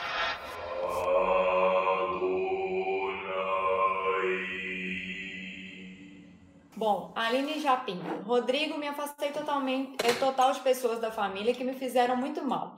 Entre elas, minha mãe. Tem algo que eu possa fazer em casa mesmo para me proteger das energias e intenções dessas pessoas? Tem. Olha só, eu não sei se ela já faz, por exemplo, o ritual menor do pentagrama. Ele é bacana de ser feito. O ritual menor do pentagrama, quando você faz em você, ele tem um efeito. Quando você faz no ambiente, ele tem outro efeito. E aí, na hora que você projeta esse ritual menor do pentagrama, especificamente na direção desses laços energéticos com essas pessoas, é como se você estivesse colocando aqueles arcanjos, aquela energia, sob a guarda daquelas pessoas. Então, sabe na rede social, quando você bota uma pessoa na lista de restritos, ou quando você bloqueia ela e ela não pode ver as suas coisas? A mesma coisa acontece energeticamente. Na hora que você faz um ritual menor do pentagrama voltado para uma proteção específica de uma egrégora familiar, de alguém, etc e tal, você está colocando aquelas pessoas ali na lista de restritos. Então significa que vai ter um pouco mais de energia para conseguir barrar aquilo dali. Uma pessoa que tem uma sensibilidade muito grande, às vezes vai conseguir inclusive sentir que quando alguém está pensando muito, ou quando alguém está projetando energia para ela, e vai conseguir fazer esses cortes, esses laços energéticos. Né? Essa é uma possibilidade. O Davi. Rodrigo, como desenvolver melhor a percepção energética para perceber quando um espírito qualquer se passa por uma entidade? A gente já viu isso num terreiro que a gente foi uma vez, que tava uma coisa meio esquisita. Lembra? Sim. Não era entidade, não estava incorporado. Aí a pessoa tava naquela situação tipo animismo, assim, animismo, né? Sim. Mas aí, gente, quando a gente vai lidar com outras entidades, depende primeiro em qual nível que a gente está falando. A gente tem essa capacidade de clarividência e de clareaudiência? Essa entidade ela está comunicando com a gente no ouvido? Porque se tá, a gente tem que conversar, né, ali. A gente tem percepção energética de fato para conseguir sentir o nível vibracional daquilo ali que está se apresentando? Ou não, né? Como que a gente avalia aqueles símbolos? Muitas vezes a gente não vai conseguir identificar isso logo na primeira vez, né? E aí, por isso é importante registrar esses resultados, né? E ter uma visão crítica. Então, eu lembro de uma mestra nossa que falava, né? Que ficou uma entidade no pé dela 3 dias seguidos querendo trabalhar com ela e ela não dava atenção nem nada. Ela foi pesquisar o nome, conversou com uns amigos dela, e esses amigos, porventura, conheciam essa entidade e a tinham em muita autoestima. E aí ela falou assim, se é assim, então vou dar uma chance. E aí foi assim que ela começou a trabalhar. Então, esse trabalho investigativo. Mas já aconteceu comigo, por exemplo, de eu estar no meu templo astral, uma entidade com asas de anjo se aproximar, né, se apresentar e me dar um nome e me falar que vai fazer tudo que eu quero e começar a fazer um monte de coisa por mim, e as coisas começarem a acontecer na minha vida. E eu falar assim, cara, isso tá esquisito, assim. Não, mentira, não achei que tava esquisito, não. Eu tava assim, felizão, não, que massa e tal, tem uma entidade conversando comigo e tal, legal, e tudo. Só que eu fiquei desconfiado, porque da onde que veio aquilo dali? Comecei a pesquisar aquele nome em tudo quanto é lugar, comecei a tentar entender o que era aquilo dali. Aí eu cheguei para um amigo meu que tem clarividência e falei assim, Alberto, aliás, beijo pro seu Alberto. Alberto, dá uma olhada, velho, porque tem essa entidade aqui e tal, ela tá me rendendo muitas honras, mas tem alguma coisa que tá mal resolvida aí. E aí eu chamei ela veio toda solícita assim, o Alberto olhou e falou assim, Rodrigo, engraçado que essa entidade tem uma energia muito dupla, muito dúbia. Eu falei, por quê? Ele falou, porque ao mesmo tempo que tem uma energia boa, tem uma energia meio confusa, meio estranha. Eu falei, eu não tô sentindo isso, mas eu não sei descrever. Tá tão bom? Aí, tá tão bom, né? Tá tão conveniente, né? Aí ele olhou, na hora que ele olhou assim, ele olhou e falou assim, Rodrigo, olha os pés. Na hora que eu olhei, eram uns pés de gárgula, uma coisa assim meio animalesca e tal. Eu não tinha reparado. Aí eu olhei, tinha asa, o corpo era da cintura pra cima era de anjo, e da cintura pra baixo era tipo uma gárgula. Era uma coisa assim meio estranha. Eu falei, que porra é essa e tal? Eu falei, esse negócio é uma energia estranha. E a gente foi investigando melhor, aí a gente foi meditando na energia, sentindo. Eu falei, esse negócio aqui, se eu pedir pra ele fazer uma coisa ruim pra mim, ele faz. Eu cheguei pra essa entidade e falei assim, olha, fico muito honrado de você estar querendo trabalhar comigo, agradeço tudo que você me deu, o que não é meu e não me pertence, você leva de volta, e infelizmente a gente não vai trabalhar junto porque eu não trabalho com nenhum tipo de entidade que tem código moral dúbio, não é o meu rolê, E pedi desculpa, fui super solícito e tal, e tudo. E falei assim, olha, eu tô cortando o nosso contato aqui agora, você não tem mais permissão pra entrar aqui, te agradeço pelo que a gente passou junto, e é isso.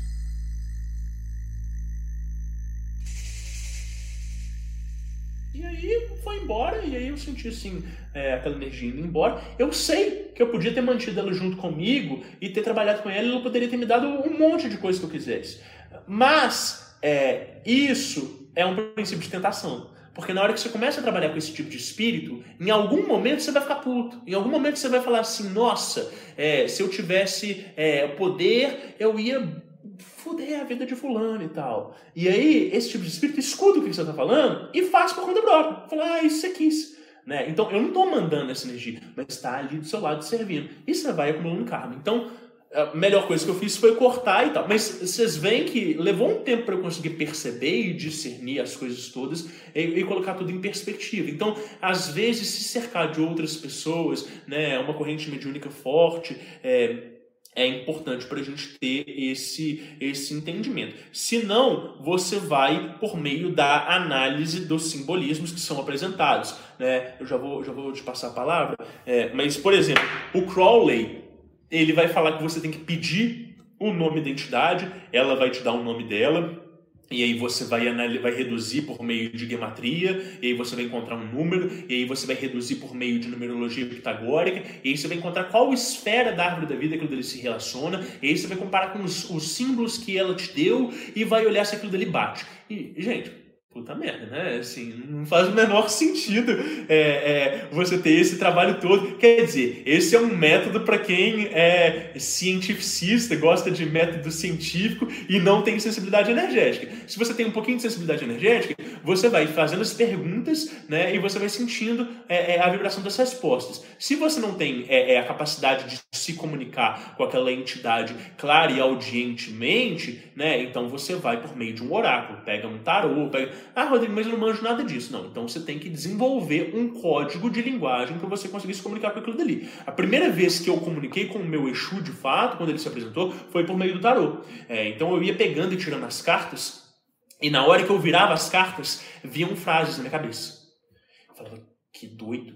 Porque eu nunca fui tarólogo, assim, né? Eu sei jogar e tal, mas nunca abri para as pessoas e tal. Só que, diferente da análise racional do arcano que você vê ali e tal, vinham umas frases prontas na cabeça. E eu ia tirando, parece que ele ia me contando uma história. E aí eu fechei os olhos e aí eu fui transportado para uma outra dimensão. Começou a aparecer uma vida passada, blá, blá, blá, blá. Cara, isso é muito doido. Aí eu aprendi um pouco dessa divinação com a entidade por meio de tarô. Funcionou muito bem. Depois, quando a clareaudiência foi abrindo mais, eu deixei esse recurso de lado porque eu já não precisava mais de lâmina para ficar abrindo, para ficar sentindo, para ficar vendo, né? Mas tem essas possibilidades todas. Vamos lá. Deixa eu ver aqui. Alex, fala mais sobre como é o treino para desenvolver a percepção energética. Qual o mínimo de percepção que a pessoa comum pode almejar? Tá, legal, muito bom. O mínimo de percepção que a pessoa comum pode almejar. Ótimo, essa pergunta é muito legal. Gente, quando a gente fala de percepção energética, a gente está falando de estabelecer referências internas, tá? Então, a maioria de nós vive de uma forma muito automática, né? Sem perceber os nossos próprios estímulos, sem ter consciência corporal, sem ter consciência mental e emocional. Então é no fim do dia que a gente vai chegar cansado e a gente vai olhar pra gente e vai falar assim, nossa, eu tô cansado. Né? É no fim do dia que a gente vai olhar para uma dor nas costas que nos acompanhou o dia inteiro e vai falar assim, caramba, as minhas costas estão doendo. Ou então, às vezes, a gente percebeu aquilo dali durante o dia, mas a gente estava numa adrenalina tão acelerada, ou a gente tinha tantas outras prioridades que a gente não... que de alguma forma... a gente não parou para prestar atenção e parou para ver qual era a dimensão daquilo dali. E essa inconsciência acerca de nós mesmos nos impedem justamente de dimensionar, né, essas sensações, essas percepções. Então, a percepção energética vem do momento em que você se permite olhar para si mesmo, observar e entender quais são as suas reais necessidades. Né? Então, tem uma pessoa que fala assim, você tem consciência do seu corpo? Aí a pessoa fala assim, tenho. Aí, beleza, você está sentindo agora o dedinho do seu pé? Aí você fala, não estou sentindo o dedinho do meu pé. Tô sentindo a minha respiração, eu tô sentindo a minha postura, eu tô sentindo a minha fala e a minha garganta, mas o dedinho do meu pé não tô. Ah, então você não tem consciência corporal completa. Beleza. Você tem consciência energética? Não. Ah, mas você não sente quando, se você tomar um susto aqui agora, o seu coração não vai disparar e não vai ficar um clima estranho no ar? Vai. Ah, então você tem consciência energética. Não tem consciência energética perfeita, da coisa que vai te acessar, de como aquilo dali vai disparar nos seus corpos sutis, etc e tal. Mas você consegue sentir quando o clima muda. Você consegue sentir quando tem alguma coisa estranha para acontecer. Né? Então, mesmo que você fale assim, eu sou uma porta, eu não sinto nada, eu sou uma pedra, eu não tenho essa sensibilidade, muitas vezes isso está atrelado com a sua resposta emocional das coisas. Né? Então, geralmente, quem tem uma sensibilidade emocional tem também uma sensibilidade energética. Pessoas que têm dificuldade para chorar, têm dificuldade para perceber a si mesmos, né, e as situações ao redor. E aí, quando você vai se permitindo lidar com esses bloqueios internos, né, você vai conseguindo sentir melhor e mais palpável o mundo ao redor. Então, se eu estou falando de referência interna, eu estou falando do seguinte: eu preciso de ter um entendimento de qual que é o bem-estar do Rodrigo agora, né? No meu dia a dia, no meu cotidiano. O que significa bem-estar para mim? Posso falar, bem-estar é eu acordar descansado, não atrasar para o meu trabalho, não fazer um dia muito corrido e muito ansioso, ter um bom almoço e no final do dia eu estar ali tranquilo. Beleza, isso é um dia comum, isso é o bem-estar. O que é mal-estar? Quando eu acordo mal, quando eu não tive uma boa noite de sono, quando eu fico doente, quando de alguma forma acontece alguma coisa que me impacta e muda o meu humor e eu não consigo voltar para o meu estado de espírito normal, né? Quando eu sofro de algum tipo de situação externa, seja uma dor de cabeça constante, seja uma pessoa que me prejudica, me provoca e me afeta meu mal-estar, então beleza, então eu passo a ter referência do que é mal-estar. E aí eu tenho que ter uma referência também de o que é eu estar super bem. Então, qual que foi a viagem foda que eu fiz e que foi super legal e que eu me senti melhor? Qual que é o melhor momento da minha vida? Quais foram os melhores dias da minha vida e como que eu estava me sentindo? Na hora que eu estabeleço essas referências de o que é o super, super, super bom, o que é o super, super, super mal e o que é o mediano, aí eu sei qual que é a minha régua. E aí, a percepção energética, ela vai ser trabalhada em cima disso aí. Então, no meu bem-estar comum, a minha sensação vai ser mais ou menos assim. Quando acontece alguma coisa negativa ou ruim que vai me afetar, que vai me prejudicar, né, quando desce o meu nível vibracional, eu também vou me sentir indisposto, com mal-estar, né? E é por meio dessa análise que eu vou saber dimensionar e mensurar especificamente as minhas sensações. Então, resumindo, como que eu desenvolvo percepção energética? Eu tenho que ter uma autorreferência de como que eu sou, eu tenho que ter uma autorreferência de como que eu quero estar, eu tenho que fazer anotações contínuas de como é que é o meu estado de espírito, meu estado de humor, e eu tenho que ir comparando isso ao longo dos meses, porque eu tenho que estar sempre numa crescente, né? Se no mês passado eu estava bem, e eu comecei a fazer algumas técnicas de meditação, de respiração, de oração, e aí no mês seguinte eu estou pior, né? E não aconteceu nada de fora, de externo, de ruim, né? A parte do nosso país e de todo o cenário macrocósmico, se eu não sofro nenhum tipo de interferência, eu tenho que estar numa melhor e eu tenho que conseguir perceber e mensurar isso aí. Né? Então, é mais ou menos isso. A caixinha do abraço. Eduardo Torres Vignoli. Valeu, obrigado. Mas você pode colocar mais um relato. Mais um relato. Continua depois com as perguntas. Maravilha. Então, eu vou colocar um relato aqui bem legal, que é da Maitê.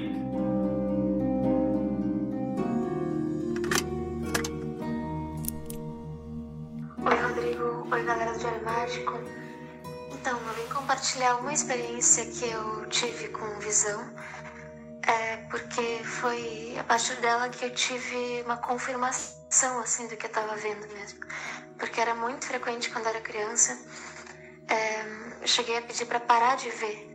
E foi a partir desse momento que eu não ouvi mais, assim, não tão claramente, com tanta frequência. Mas foi o seguinte, eu tinha uns 6 anos de idade, eu tava com a minha mãe na casa de uma amiga dela, elas estavam conversando assim na cozinha, eu tava perto e vi passar um cachorrinho. E era um cachorrinho pretinho, assim, com o peito branco, só que nessa parte branca do peito dele eu vi tipo uma mancha rosada, assim, talvez avermelhada, enfim. E eu nem tive a consciência de que ele não estava fisicamente ali, sabe? Eu só me dei conta quando ele sumiu. Mas por uns segundos eu cheguei a achar que era um cachorro, assim, passando. Era, né? Mas eu digo fisicamente. E daí eu acho que eu fiz algum gesto de espanto, não sei, porque elas me perguntaram, né, o que houve? E eu disse, vi um cachorrinho passar, só que ele sumiu. E essa amiga da minha mãe me perguntou como é que era esse cachorrinho. E eu descrevi e ela me disse que era o cachorrinho dela que morreu.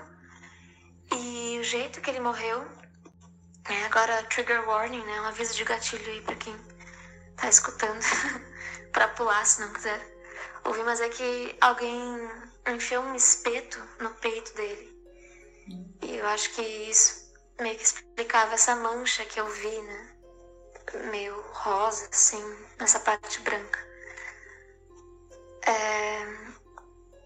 Enfim, é isso. Hoje, o jeito que eu encaro essas experiências com ver espíritos, assim, né? Me parece que não é realmente o espírito no sentido da essência, assim, daquele ser, mas me parece que é uma casca, sabe? Tipo, de todos os pensamentos, desejos que aquele ser já teve experiências, mas que a essência mesmo volta pro todo. Não seria isso? Eu gostaria de ouvir, assim, a tua opinião sobre o que acontece, né, quando a gente vê seres, pessoas que já estiveram encarnados, né?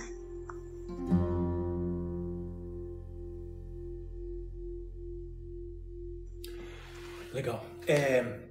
Você vê que ela fala que ela tinha mediunidade de visão e que ela até chegou a pedir para fechar e que a partir daí ela não viu mais, né? Então esses bloqueios eles podem existir, seja por meio da autorização da pessoa, seja por meio de intervenções externas. Mas provavelmente, né, essa mancha que ela viu no peito do cachorrinho, né, claro que tem a ver com a forma do falecimento, né, da morte, mas a mancha está ali sobretudo para que ela possa comunicar para a tia o que ela estava vendo e a tia relacionar e ela confiar nessa mediunidade dela. Não quer dizer que o espírito do cachorrinho necessariamente está ali vagando por aquele lugar. Às vezes pode ser só um eco do que aquele espírito representou naquela casa. Então, energias também deixam ecos. E esses ecos são perceptíveis visualmente, inclusive energeticamente. Então, você chega numa casa que teve muito, por exemplo, rituais de magias negativas, ou quando você chega num local em que teve muito uma certa prática, seja de estresse, de ansiedade, de violência, aquilo deixa ecos no ambiente e deixa o que a gente chama de memória de parede, né? Que é uma coisa difícil de limpar, uma coisa chata. Mas os animais eles também deixam esses ecos. Então, não necessariamente ela estava se relacionando com o espírito daquele cachorro, né? Mas muito provavelmente com esses ecos e que encontraram ressonância na memória afetiva da tia, que confirmou e que trouxe essa experiência da mediunidade dela até para ela entender que ela tem essa sensibilidade sim, que em algum momento ela vai ter que abarcar e abordar ela na vida dela. Né? Eu achei interessante isso que você colocou sobre essa questão dos ecos, né? Porque às vezes, assim, todo mundo já deve ter passado por isso. Por exemplo, você vai às vezes para um hotel, o hotel tá limpinho, aquela coisa maravilhosa, você fala assim, nossa, não tem nada que dá errado nesse quarto maravilhoso.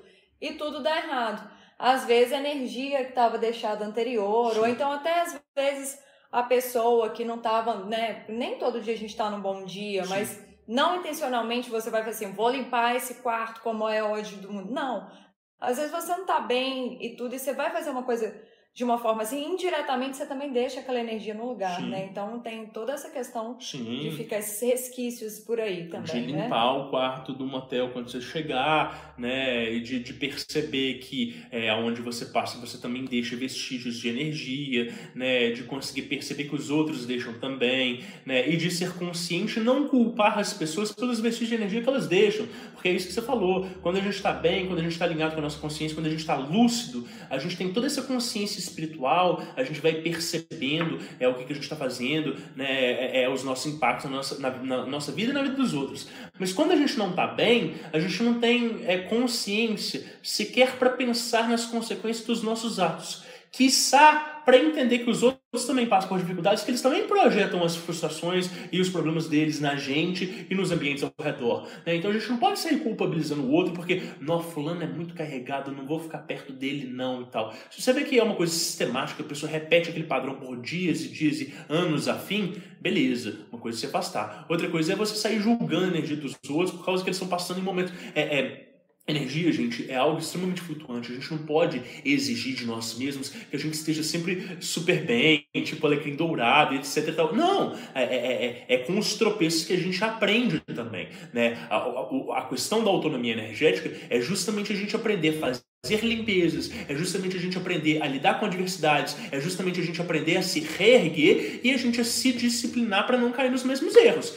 Não é a gente se tornar um estilo de vida em que a gente vai deixar de fazer um tanto de coisa que nos agrada, né, porque vai ter medo de sujar a energia, ou que aquilo dali vai deixar a gente pesado e etc e tal.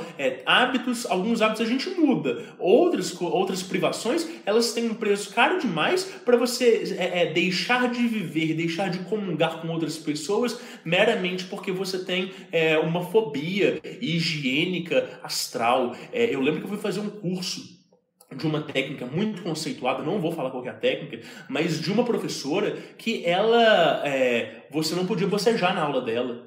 Para você bocejar, você tinha que levantar e sair da sala. Ela não deixava as pessoas sentarem na cadeira de outras pessoas, e ela mesma levava uma almofadinha no bolso. A gente foi almoçar no restaurante, ela levava uma almofadinha na bolsa dela, ela forrou o assento dela no restaurante para ela sentar, porque ela falava que o chakra básico dela não podia encostar no chakra básico que outras pessoas tinham encostado, e levava copo na bolsa porque não bebia.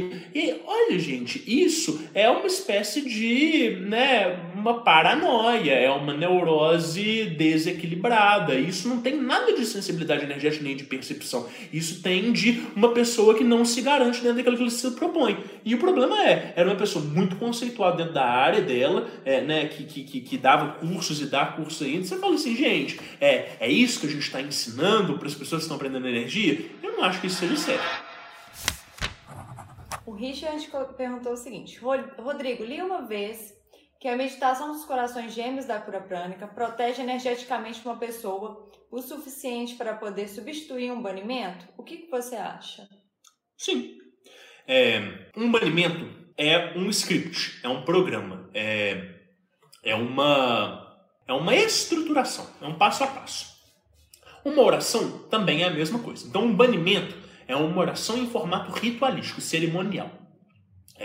Se você tira o RMP de todos os símbolos e tal e lê só o ritual com força, você está acessando aquela egrégora da mesma forma. A meditação dos corações gêmeos, ela também é um script. Ela não tem um script cerimonial, mas ela acessa um nível vibracional muito elevado. E a pessoa que tem um campo vibracional elevado e bem dimensionado vai ter proteção. Não quer dizer que uma coisa substitui a outra.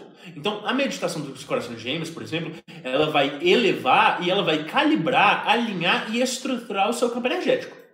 O RMP, ele não vai exatamente elevar o seu nível vibracional, mas ele vai fazer aquela estrutura que a gente falou ao redor. Se você faz os dois, não quer dizer que eles protegem as mesmas coisas. Eles vão ter efeitos similares em alguns pontos, mas em outros não. Então, por que não fazer o RMP e a meditação dos corações gêmeos juntos? Ah, Rodrigo, porque não precisa. Tá, isso é você que está dizendo. Ah, Rodrigo, porque as egrégoras não combinam. Tá, isso é sua leitura de mundo. Ah, Rodrigo, porque eu não gosto de mexer com magia. Tá, beleza, então você vai arranjar outras coisas, outras formas de atuar. Eu falo uma coisa, nunca falei aqui em podcast, mas eu falo no consultório, que quando você combina as duas orações, que é a invocação, a grande invocação e a invocação maior, elas têm um efeito muito similar ao ritual do pilar do meio. Elas ancoram talvez mais quantidade de energia do que o pilar do meio, né? Elas purificam o canal de luz e elas têm uma coisa que o pilar do meio não tem, que é o exercício de fé, né? Então elas te ancoram dentro dessa faculdade de fé. Então fazer a grande invocação e a invocação maior vão desenvolver esse aspecto da fé no campo. A diferença é que o pilar do meio, depois ele tem a circulação de energia ao redor. Então ele vai trazer mais vitalidade, mais vigor, mais disposição. Mas quando você está falando de alinhamento, essas duas orações que duram aí 2 minutos, elas substituem a prática, né? Mas por que não fazer as duas coisas juntas? Faz o pilar do meio e depois faz as duas práticas, né? Eu passo isso para os meus pacientes. Então às vezes eu passo assim, vão testar? Vamos começar a fazer o pilar do meio? Vamos, começa a fazer. Aí passa 2, 3 semanas. Não, Rodrigo, massa demais. Legal. Então, vão introduzir essa prática? Então, tira o pilar do meio. Fica uma semana sem, vai fazer só essa oração. O que muda? Né? E aí a pessoa mesmo ela vai testando. E aí vai comprovando. Então, isso tudo que eu estou falando são comprovação de muitas e muitas e muitas percepções de várias pessoas diferentes, né, que a gente vai observando tanto no campo etérico, quanto na observação de outros médiuns acerca do campo dessas pessoas, e quanto a gente ir vendo como é que o trabalho vai evoluindo. E aí a gente vai encontrando essas simetrias entre técnicas. Não é a mesma qualidade, a mesma frequência vibracional, mas às vezes a gente obtém efeitos que eles são mais ou menos similares e substituíveis. Essa resposta que você deu, você já englobou essa daqui junto ou não, do Lucas? Lucas Alexandre, trabalhar com o ritual gnóstico do pentagrama, o ritual menor do pentagrama, ir se harmonizando, ajuda nesse processo de desenvolvimento mediúnico. Mediúnico é uma palavra forte, não. A prática constante dos rituais de banimento vai ajudar num processo de desenvolvimento magnético, de força de vontade. Então, a gente tem que fazer essa diferenciação entre o que é desenvolvimento magístico e o que é desenvolvimento espiritual. Você pode ter uma pessoa que ela tem um grande poder de influenciar nas energias, nas decisões das pessoas, na realidade consensual. E, no entanto, ela não ter mediunidade, e ela não ter nível consciencial, e ela não ter desenvolvimento espiritual. São coisas diferentes, percebe? O desenvolvimento espiritual afeta a mediunidade. Uma pessoa que tem um grande desenvolvimento espiritual, tem uma inteligência espiritual grande, ela vai ter mediunidade. Uma coisa é proporcional à outra e estão interligadas. Mas, porque eu tenho um grande desenvolvimento espiritual, eu vou ter desenvolvimento magístico? Não necessariamente. O desenvolvimento magístico ele vem das técnicas, né? Porque eu tenho um grande desenvolvimento espiritual, eu vou ter uma grande força de vontade? Não, eu posso ter mérito, eu posso pedir para uma entidade e a entidade fazer isso. Essa é a minha birra com a galera que vai para terreiro, começa a fazer desenvolvimento mediúnico, desenvolve super bem com as entidades fazem tudo e tal, mas elas mesmas não sabem cuidar dos próprios problemas delas, das próprias demandas que elas têm, das próprias necessidades. Então, você está se desenvolvendo religiosamente ou você está se desenvolvendo integralmente? Né? Esse é um ponto interessante a se pensar. Tem mais uma pergunta aqui também. O Richard perguntou, é possível saber o que é eco e o que é espírito? É possível saber o que é eco e o que é espírito, mas é aquilo de você treinar a sua percepção. O espírito, ele vai interagir com você, né, e ele vai tentar te prejudicar. Então, uma pessoa que tem uma mediunidade ali, tem uma sensibilidade energética, ela vai sentir como se tivesse alguma coisa né, incomodando, interagindo e afetando ela. O eco, ele é muito mais uma presença pesada. Então, a gente fala que na mediunidade de psicometria, o que é psicometria? É quando você pega um objeto, esse copo. Aí você pega no copo E aí vão vindo um monte de imagens, um monte de energia na minha mente. Nossa, esse copo pertenceu a uma casa tal, e aí a pessoa vendeu ele, e eu comprei ele no antiquário, e aí ele tá aqui nas minhas mãos agora. Essa pessoa que vendeu ele vendeu porque ela ganhou uma herança e ela estava desfazendo dela. O cara do antiquário guarda. É uma mediunidade de psicometria. Outra coisa seria, esse plástico aqui ele não me remete muita coisa, parece que ele é semi-novo, ele passou por uma fábrica, num processo de fabricação massiva, e a pessoa, o funcionário, o fabricante, o operário que estava trabalhando nisso aqui estava muito insatisfeito no dia, e eu sinto essa energia impregnada aqui. Isso são ecos, né? Isso é uma mediunidade de psicometria, uma mediunidade muito doida, né? Quando eu falei na live do Templo Astral, né, da Isabela, uma amiga minha, que ela tem uma sensibilidade muito grande para pedras, que ela encosta, ela sente a propriedade da pedra, aquilo é uma espécie de faculdade de psicometria muito específica e muito direcionada. Eu não sei como é que funciona a dele, não, ele é muito doido.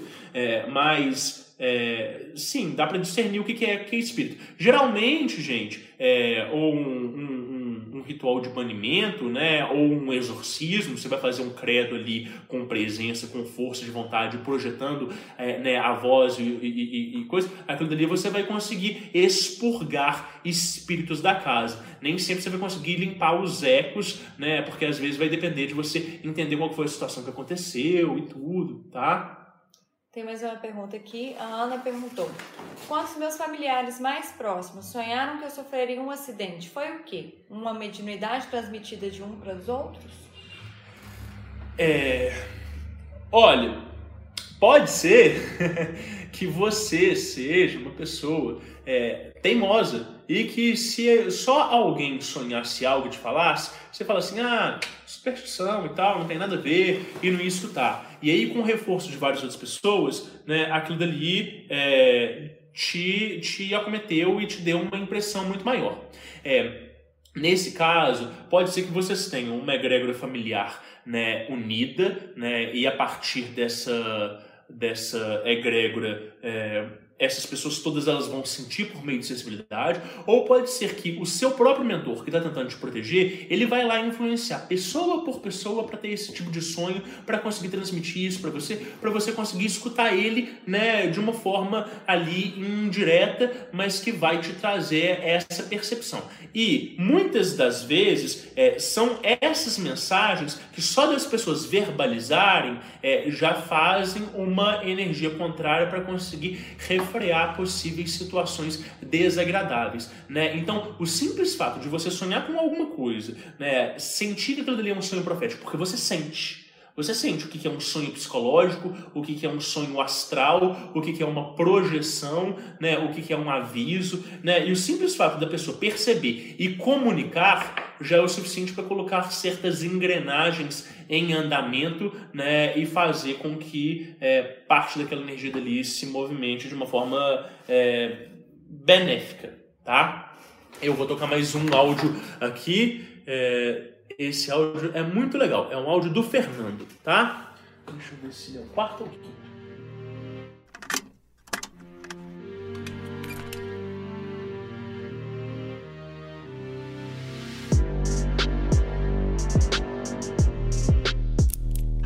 Fala, queridos.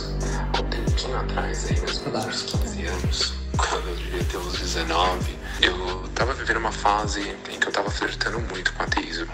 Mesmo tendo uma sensibilidade energética muito forte, uma mediunidade sempre muito desenvolvida, eu estava interiorizando todas essas experiências e caracterizando elas como coisas da minha cabeça. Afinal de contas, se tornava tudo mais fácil, né? Não precisava me preocupar com nada, pau no cu, é tudo coisa da minha cabeça. E bem, eu fiquei nisso 1 mês, 2 meses, até que eu acordei um dia de madrugada com uma energia fortíssima no meu quarto.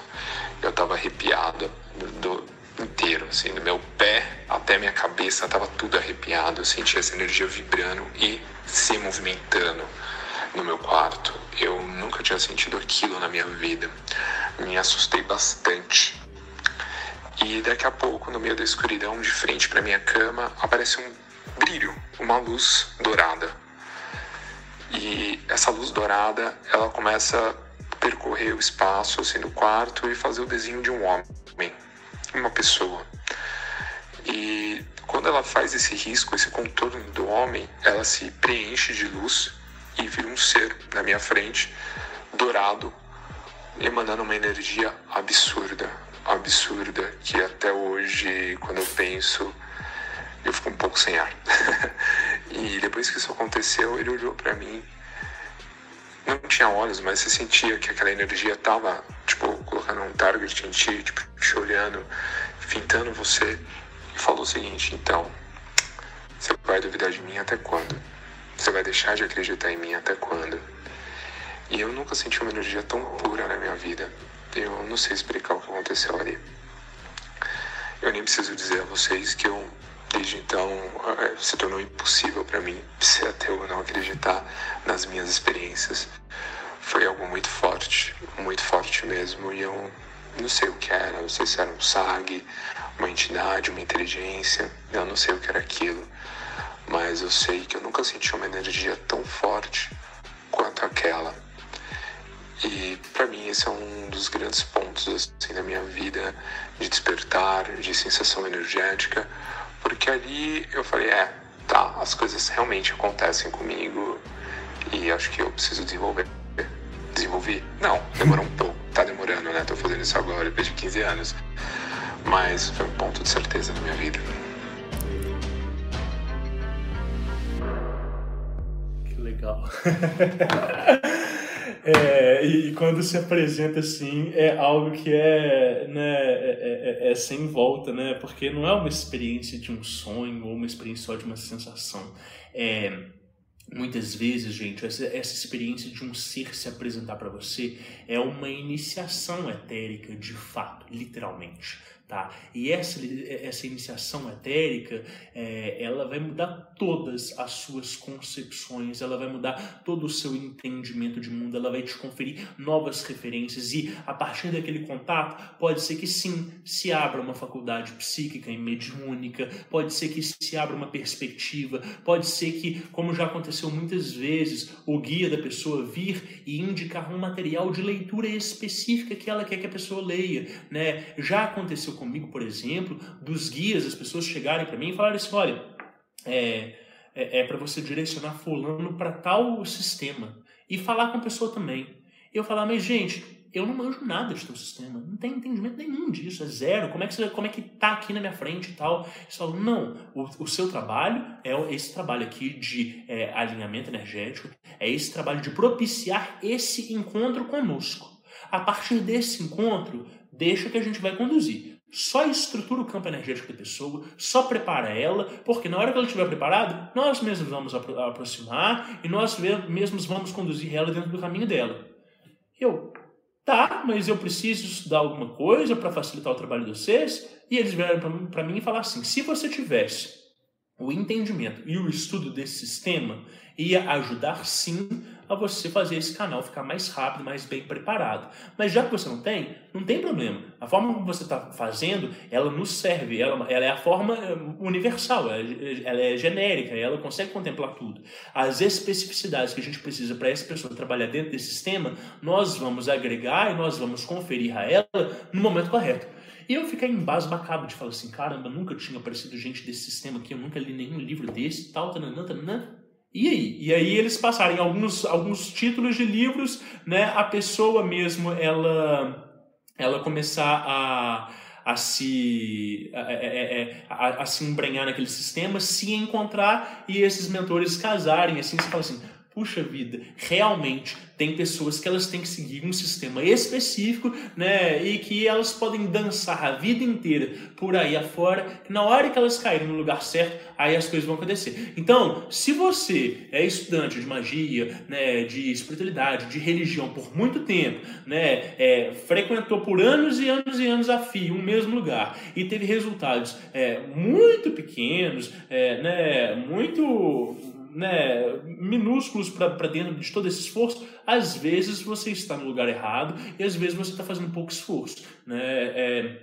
É um caso, né, que eu conto no consultório de vez em quando, de uma pessoa que ela chegou com uma mediunidade incrível, incrível, assim, um coração maravilhoso, né? Mas assim, uma sensibilidade que estava sendo muito afetada pelo cotidiano. A pessoa vira para mim e fala assim, que tem 3 décadas, né, 30 anos de frequentar centro espírita, né? E eu perguntar, você já teve contato com algum mentor? Não. Você já teve algum contato com vida passada sua? Não. Aí eu, com essa sensibilidade energética mediúnica toda, você nunca conseguiu comprovar os 2 pilares basilares do espiritismo kardecista, que é a reencarnação e esse contato dos espíritos? O que você está fazendo, sendo espírita? Tomando água fluidificada, assistindo palestra? Porque, esse tipo de espiritualidade você paga a Rosa Cruz que você vai aprender mais, ou então fica na frente do computador. Né? E aí, no primeiro contato da primeira sessão, o mentor da pessoa aproximar e falar assim, até que enfim você chegou aqui, agora as coisas vão ser diferentes. Blow! Muda tudo. Então, né, às vezes você tá insistindo numa parada que não faz o menor sentido, é só isso.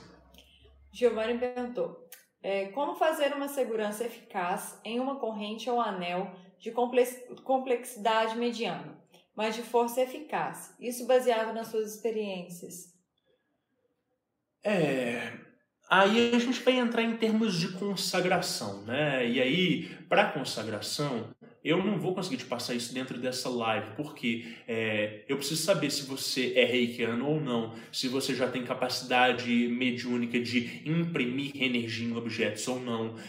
Tem gente que tem muito poder magnético, né? Eu falo que a minha mediunidade principal não é de percepção, eu não sou um cara tão perceptivo. A minha mediunidade principal eu tenho uma capacidade de conseguir mobilizar grandes volumes de energia em um espaço muito curto de tempo. Então eu consigo manifestar muita energia, né? Eu consigo fazer isso nos objetos, nos diapamalas que eu faço, nas joias. Se você não tem esse treino, não adianta eu te dar um passo a passo, porque você não vai conseguir magnetizar. Então, qual que é o passo a passo, Giovanni? Faz um curso de Reiki, né? Aí aprende a aplicar Reiki em objeto, aprende a aplicar Reiki em pessoas, em animais, em plantas, em objetos, em locais. Aprendeu? Aprendeu. Aí vai estudar sobre cristais, né? Aprende a programar cristais. Ah, legal, aprendi a programar essa ametista aqui para desenvolver minha intuição. Beleza. Aí aprende a juntar reiki com cristais. Poxa, consigo pegar essa energia do reiki e colocar nos cristais. Ou então cura prânica. Eu consigo pegar essa energia da cura prânica e colocar nesse cristal aqui e programar ele. Ah, beleza. Aí vai aprendendo a colocar intenções mais abstratas, né? Então, eu não quero colocar só uma propriedade. Eu quero colocar, né, de fato, uma intenção nesse cristal. E aí você vai conseguindo fazer por meio disso. Agora, veja, por que eu estou falando para você fazer todas essas formações? Para você conseguir acordar e desenvolver esse poder de impregnar, né, objetos. Porque tem muitas vezes que a pessoa acabou de fazer o curso ali de Reiki, ainda não aprendeu direito, vai fazer a técnica e não vai sentir que conseguiu colocar energia suficiente, né? Porque é um desenvolvimento, é técnica, é determinação. Tá? Vamos lá, tem mais uma. O Henrique perguntou, o uso de radiestesia consegue pegar ecos espiritual em um local? Consegue, se o radiestesista entender. Legal. A percepção energética, muitas vezes, ela vai funcionar pelo conceito das pessoas. Então, uma educação intelectual do que é possível acontecer dentro das diversas situações vai te permitir mapear melhor. Se você não faz a menor ideia do que são ecos, você pode sentir que tem uma sujeira naquela casa, mas você não vai conseguir identificar exatamente o que é, né? O estudo constante de entender que esse tipo de coisa pode afetar é o que vai propiciar você estar apto a identificar ou não. Por isso que esse programa, né, do Páginas Abertas do Diário Mágico é legal. Porque você vai escutando experiências diferentes e vai falando assim, caramba, eu nem sabia que isso era possível. Nossa, tem esse conceito assim que pode ser aplicado de tal forma. E aí isso vai te abrindo possibilidades para você entender outras coisas que você precisa limpar, né? Outras situações que elas podem acontecer, como que os mentores se classificam em diversas hierarquias diferentes, né? Então, na hora que você vai entendendo isso, você vai conseguindo acessar de uma forma mais fácil através da radiestesia e tudo. Um médium radiestesista que não tenha a noção de qual energia ele está trabalhando, ele não vai perceber? Vai. Às vezes ele vai ser acometido por uma situação ali que ela vai... que ele vai conseguir perceber aquela energia, ele vai conseguir mapear ela, mas ele não vai conseguir descrever ou discernir o que aquilo é, né? E para isso que serve a educação mediúnica. Caixinha do abraço. Giovanni Campos, obrigado, respondeu minha pergunta de forma que me foi útil. Obrigado a você, valeu. Eu vou pro último relato pra gente fechar, tá? Então, vamos lá.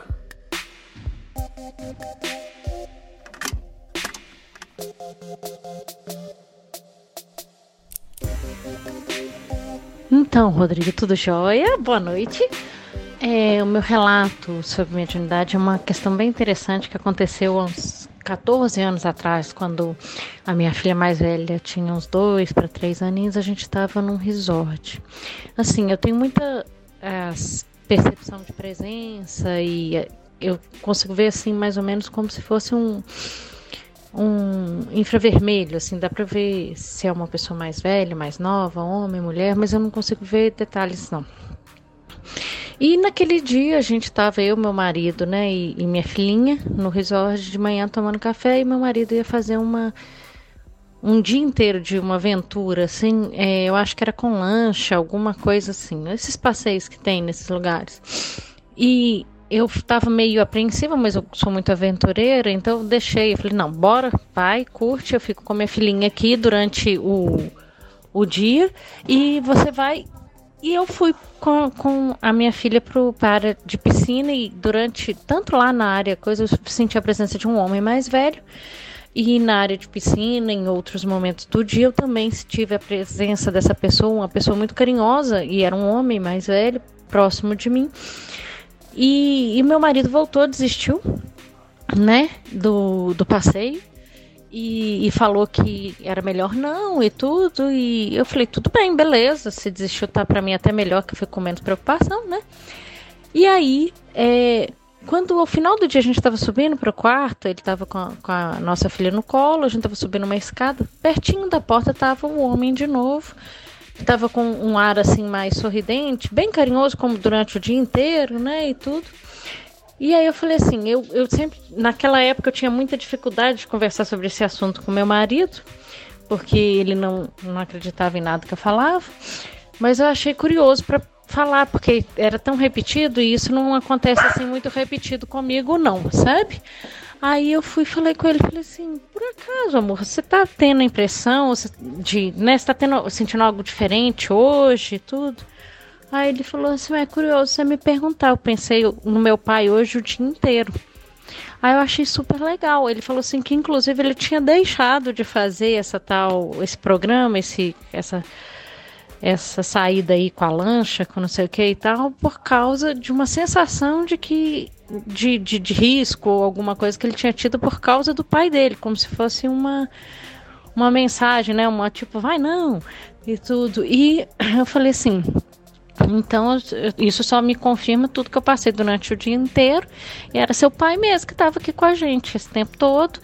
E eu achei muito legal, eu achei assim, eu já tive outras experiências que também se confirmaram por outras pessoas que nem acreditavam tanto, e nesse caso eu achei muito, muito legal mesmo, até por ele não ter ido fazer o que supostamente poderia ser um risco para ele naquele dia.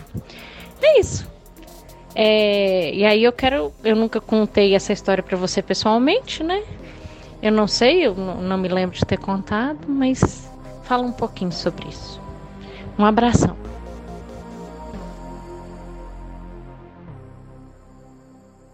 O legal dessa história é que ela sempre teve mediunidade, sempre teve sensibilidade energética. E ele, muito embora pudesse falar que não tinha, a sensação se traduz na lembrança. Então, uma pessoa pode falar assim, eu tô com uma impressão, eu tô com uma intuição. E, no entanto, essa intuição é uma forma menos elaborada de conseguir traduzir o panorama geral como um todo. Então, o que eu quero dizer? Nessa live inteira é isso.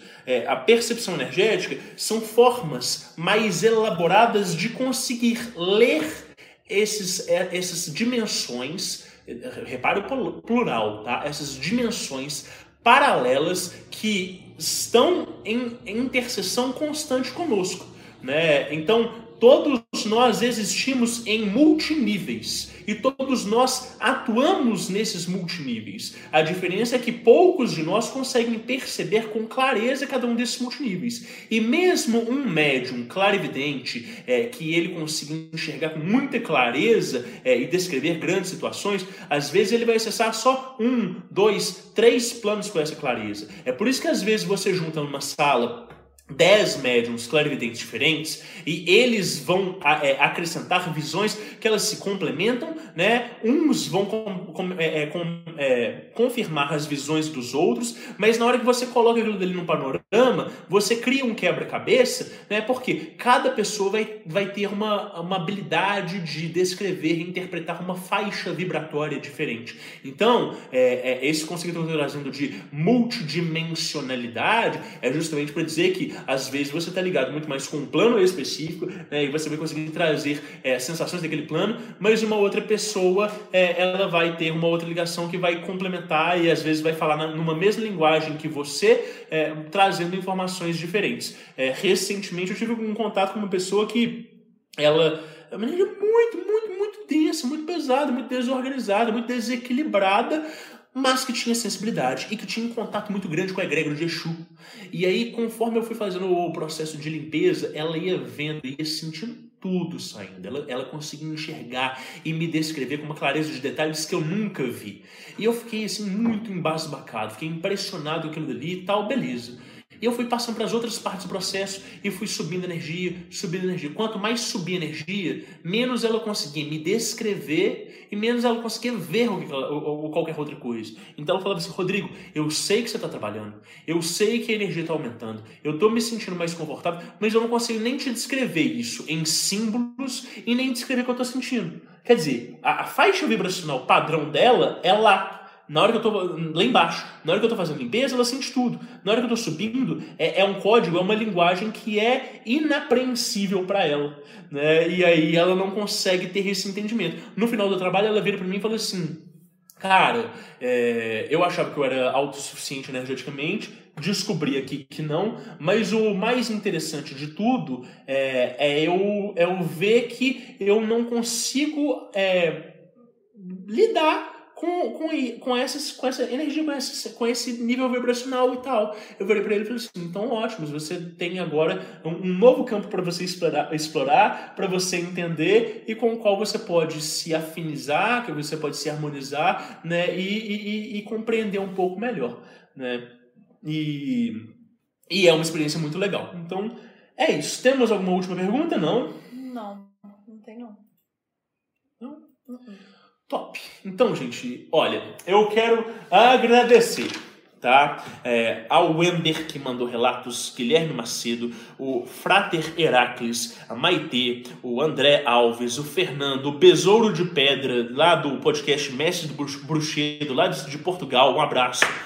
O Thiago Souza, a Michele, a Cláudia e o Danilo e a Adriane. Gente, outras pessoas também mandaram relatos. Eu não consegui reproduzir tudo, inclusive eu dei preferência para quem ainda não tinha mandado o relato na primeira live, né, para a gente fazer essa integração tudo, e já temos tema para a nossa próxima live, que é Verdadeira Vontade, Propósito de Vida e Grande Obra. Vai ser uma live super legal. Se você tem histórias sobre como que você descobriu o seu propósito de vida, né? Ou quando você teve alguma sensação de que você estava no momento certo, na hora certa, fazendo o que você tinha que fazer, né? Ou se você teve alguma noção do conceito de Dharma sendo apresentado na prática, manda essa história para mim, manda um áudio sim, de no máximo 5 minutos, porque senão a minha mão até cansa. Ou então pode escrever um texto, sim, eu posso ler aqui, vai ser legal contar com essas com esses relatos, tá?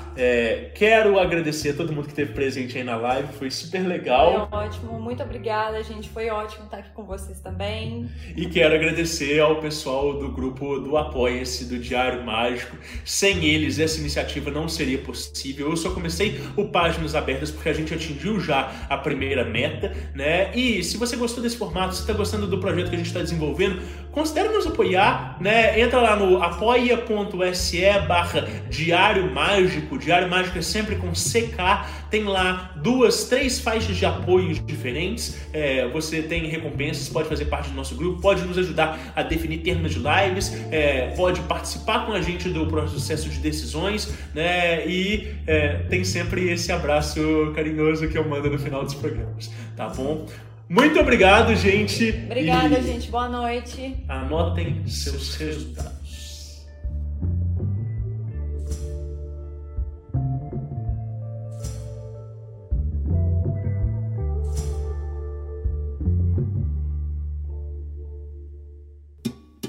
Lifel Podcasts.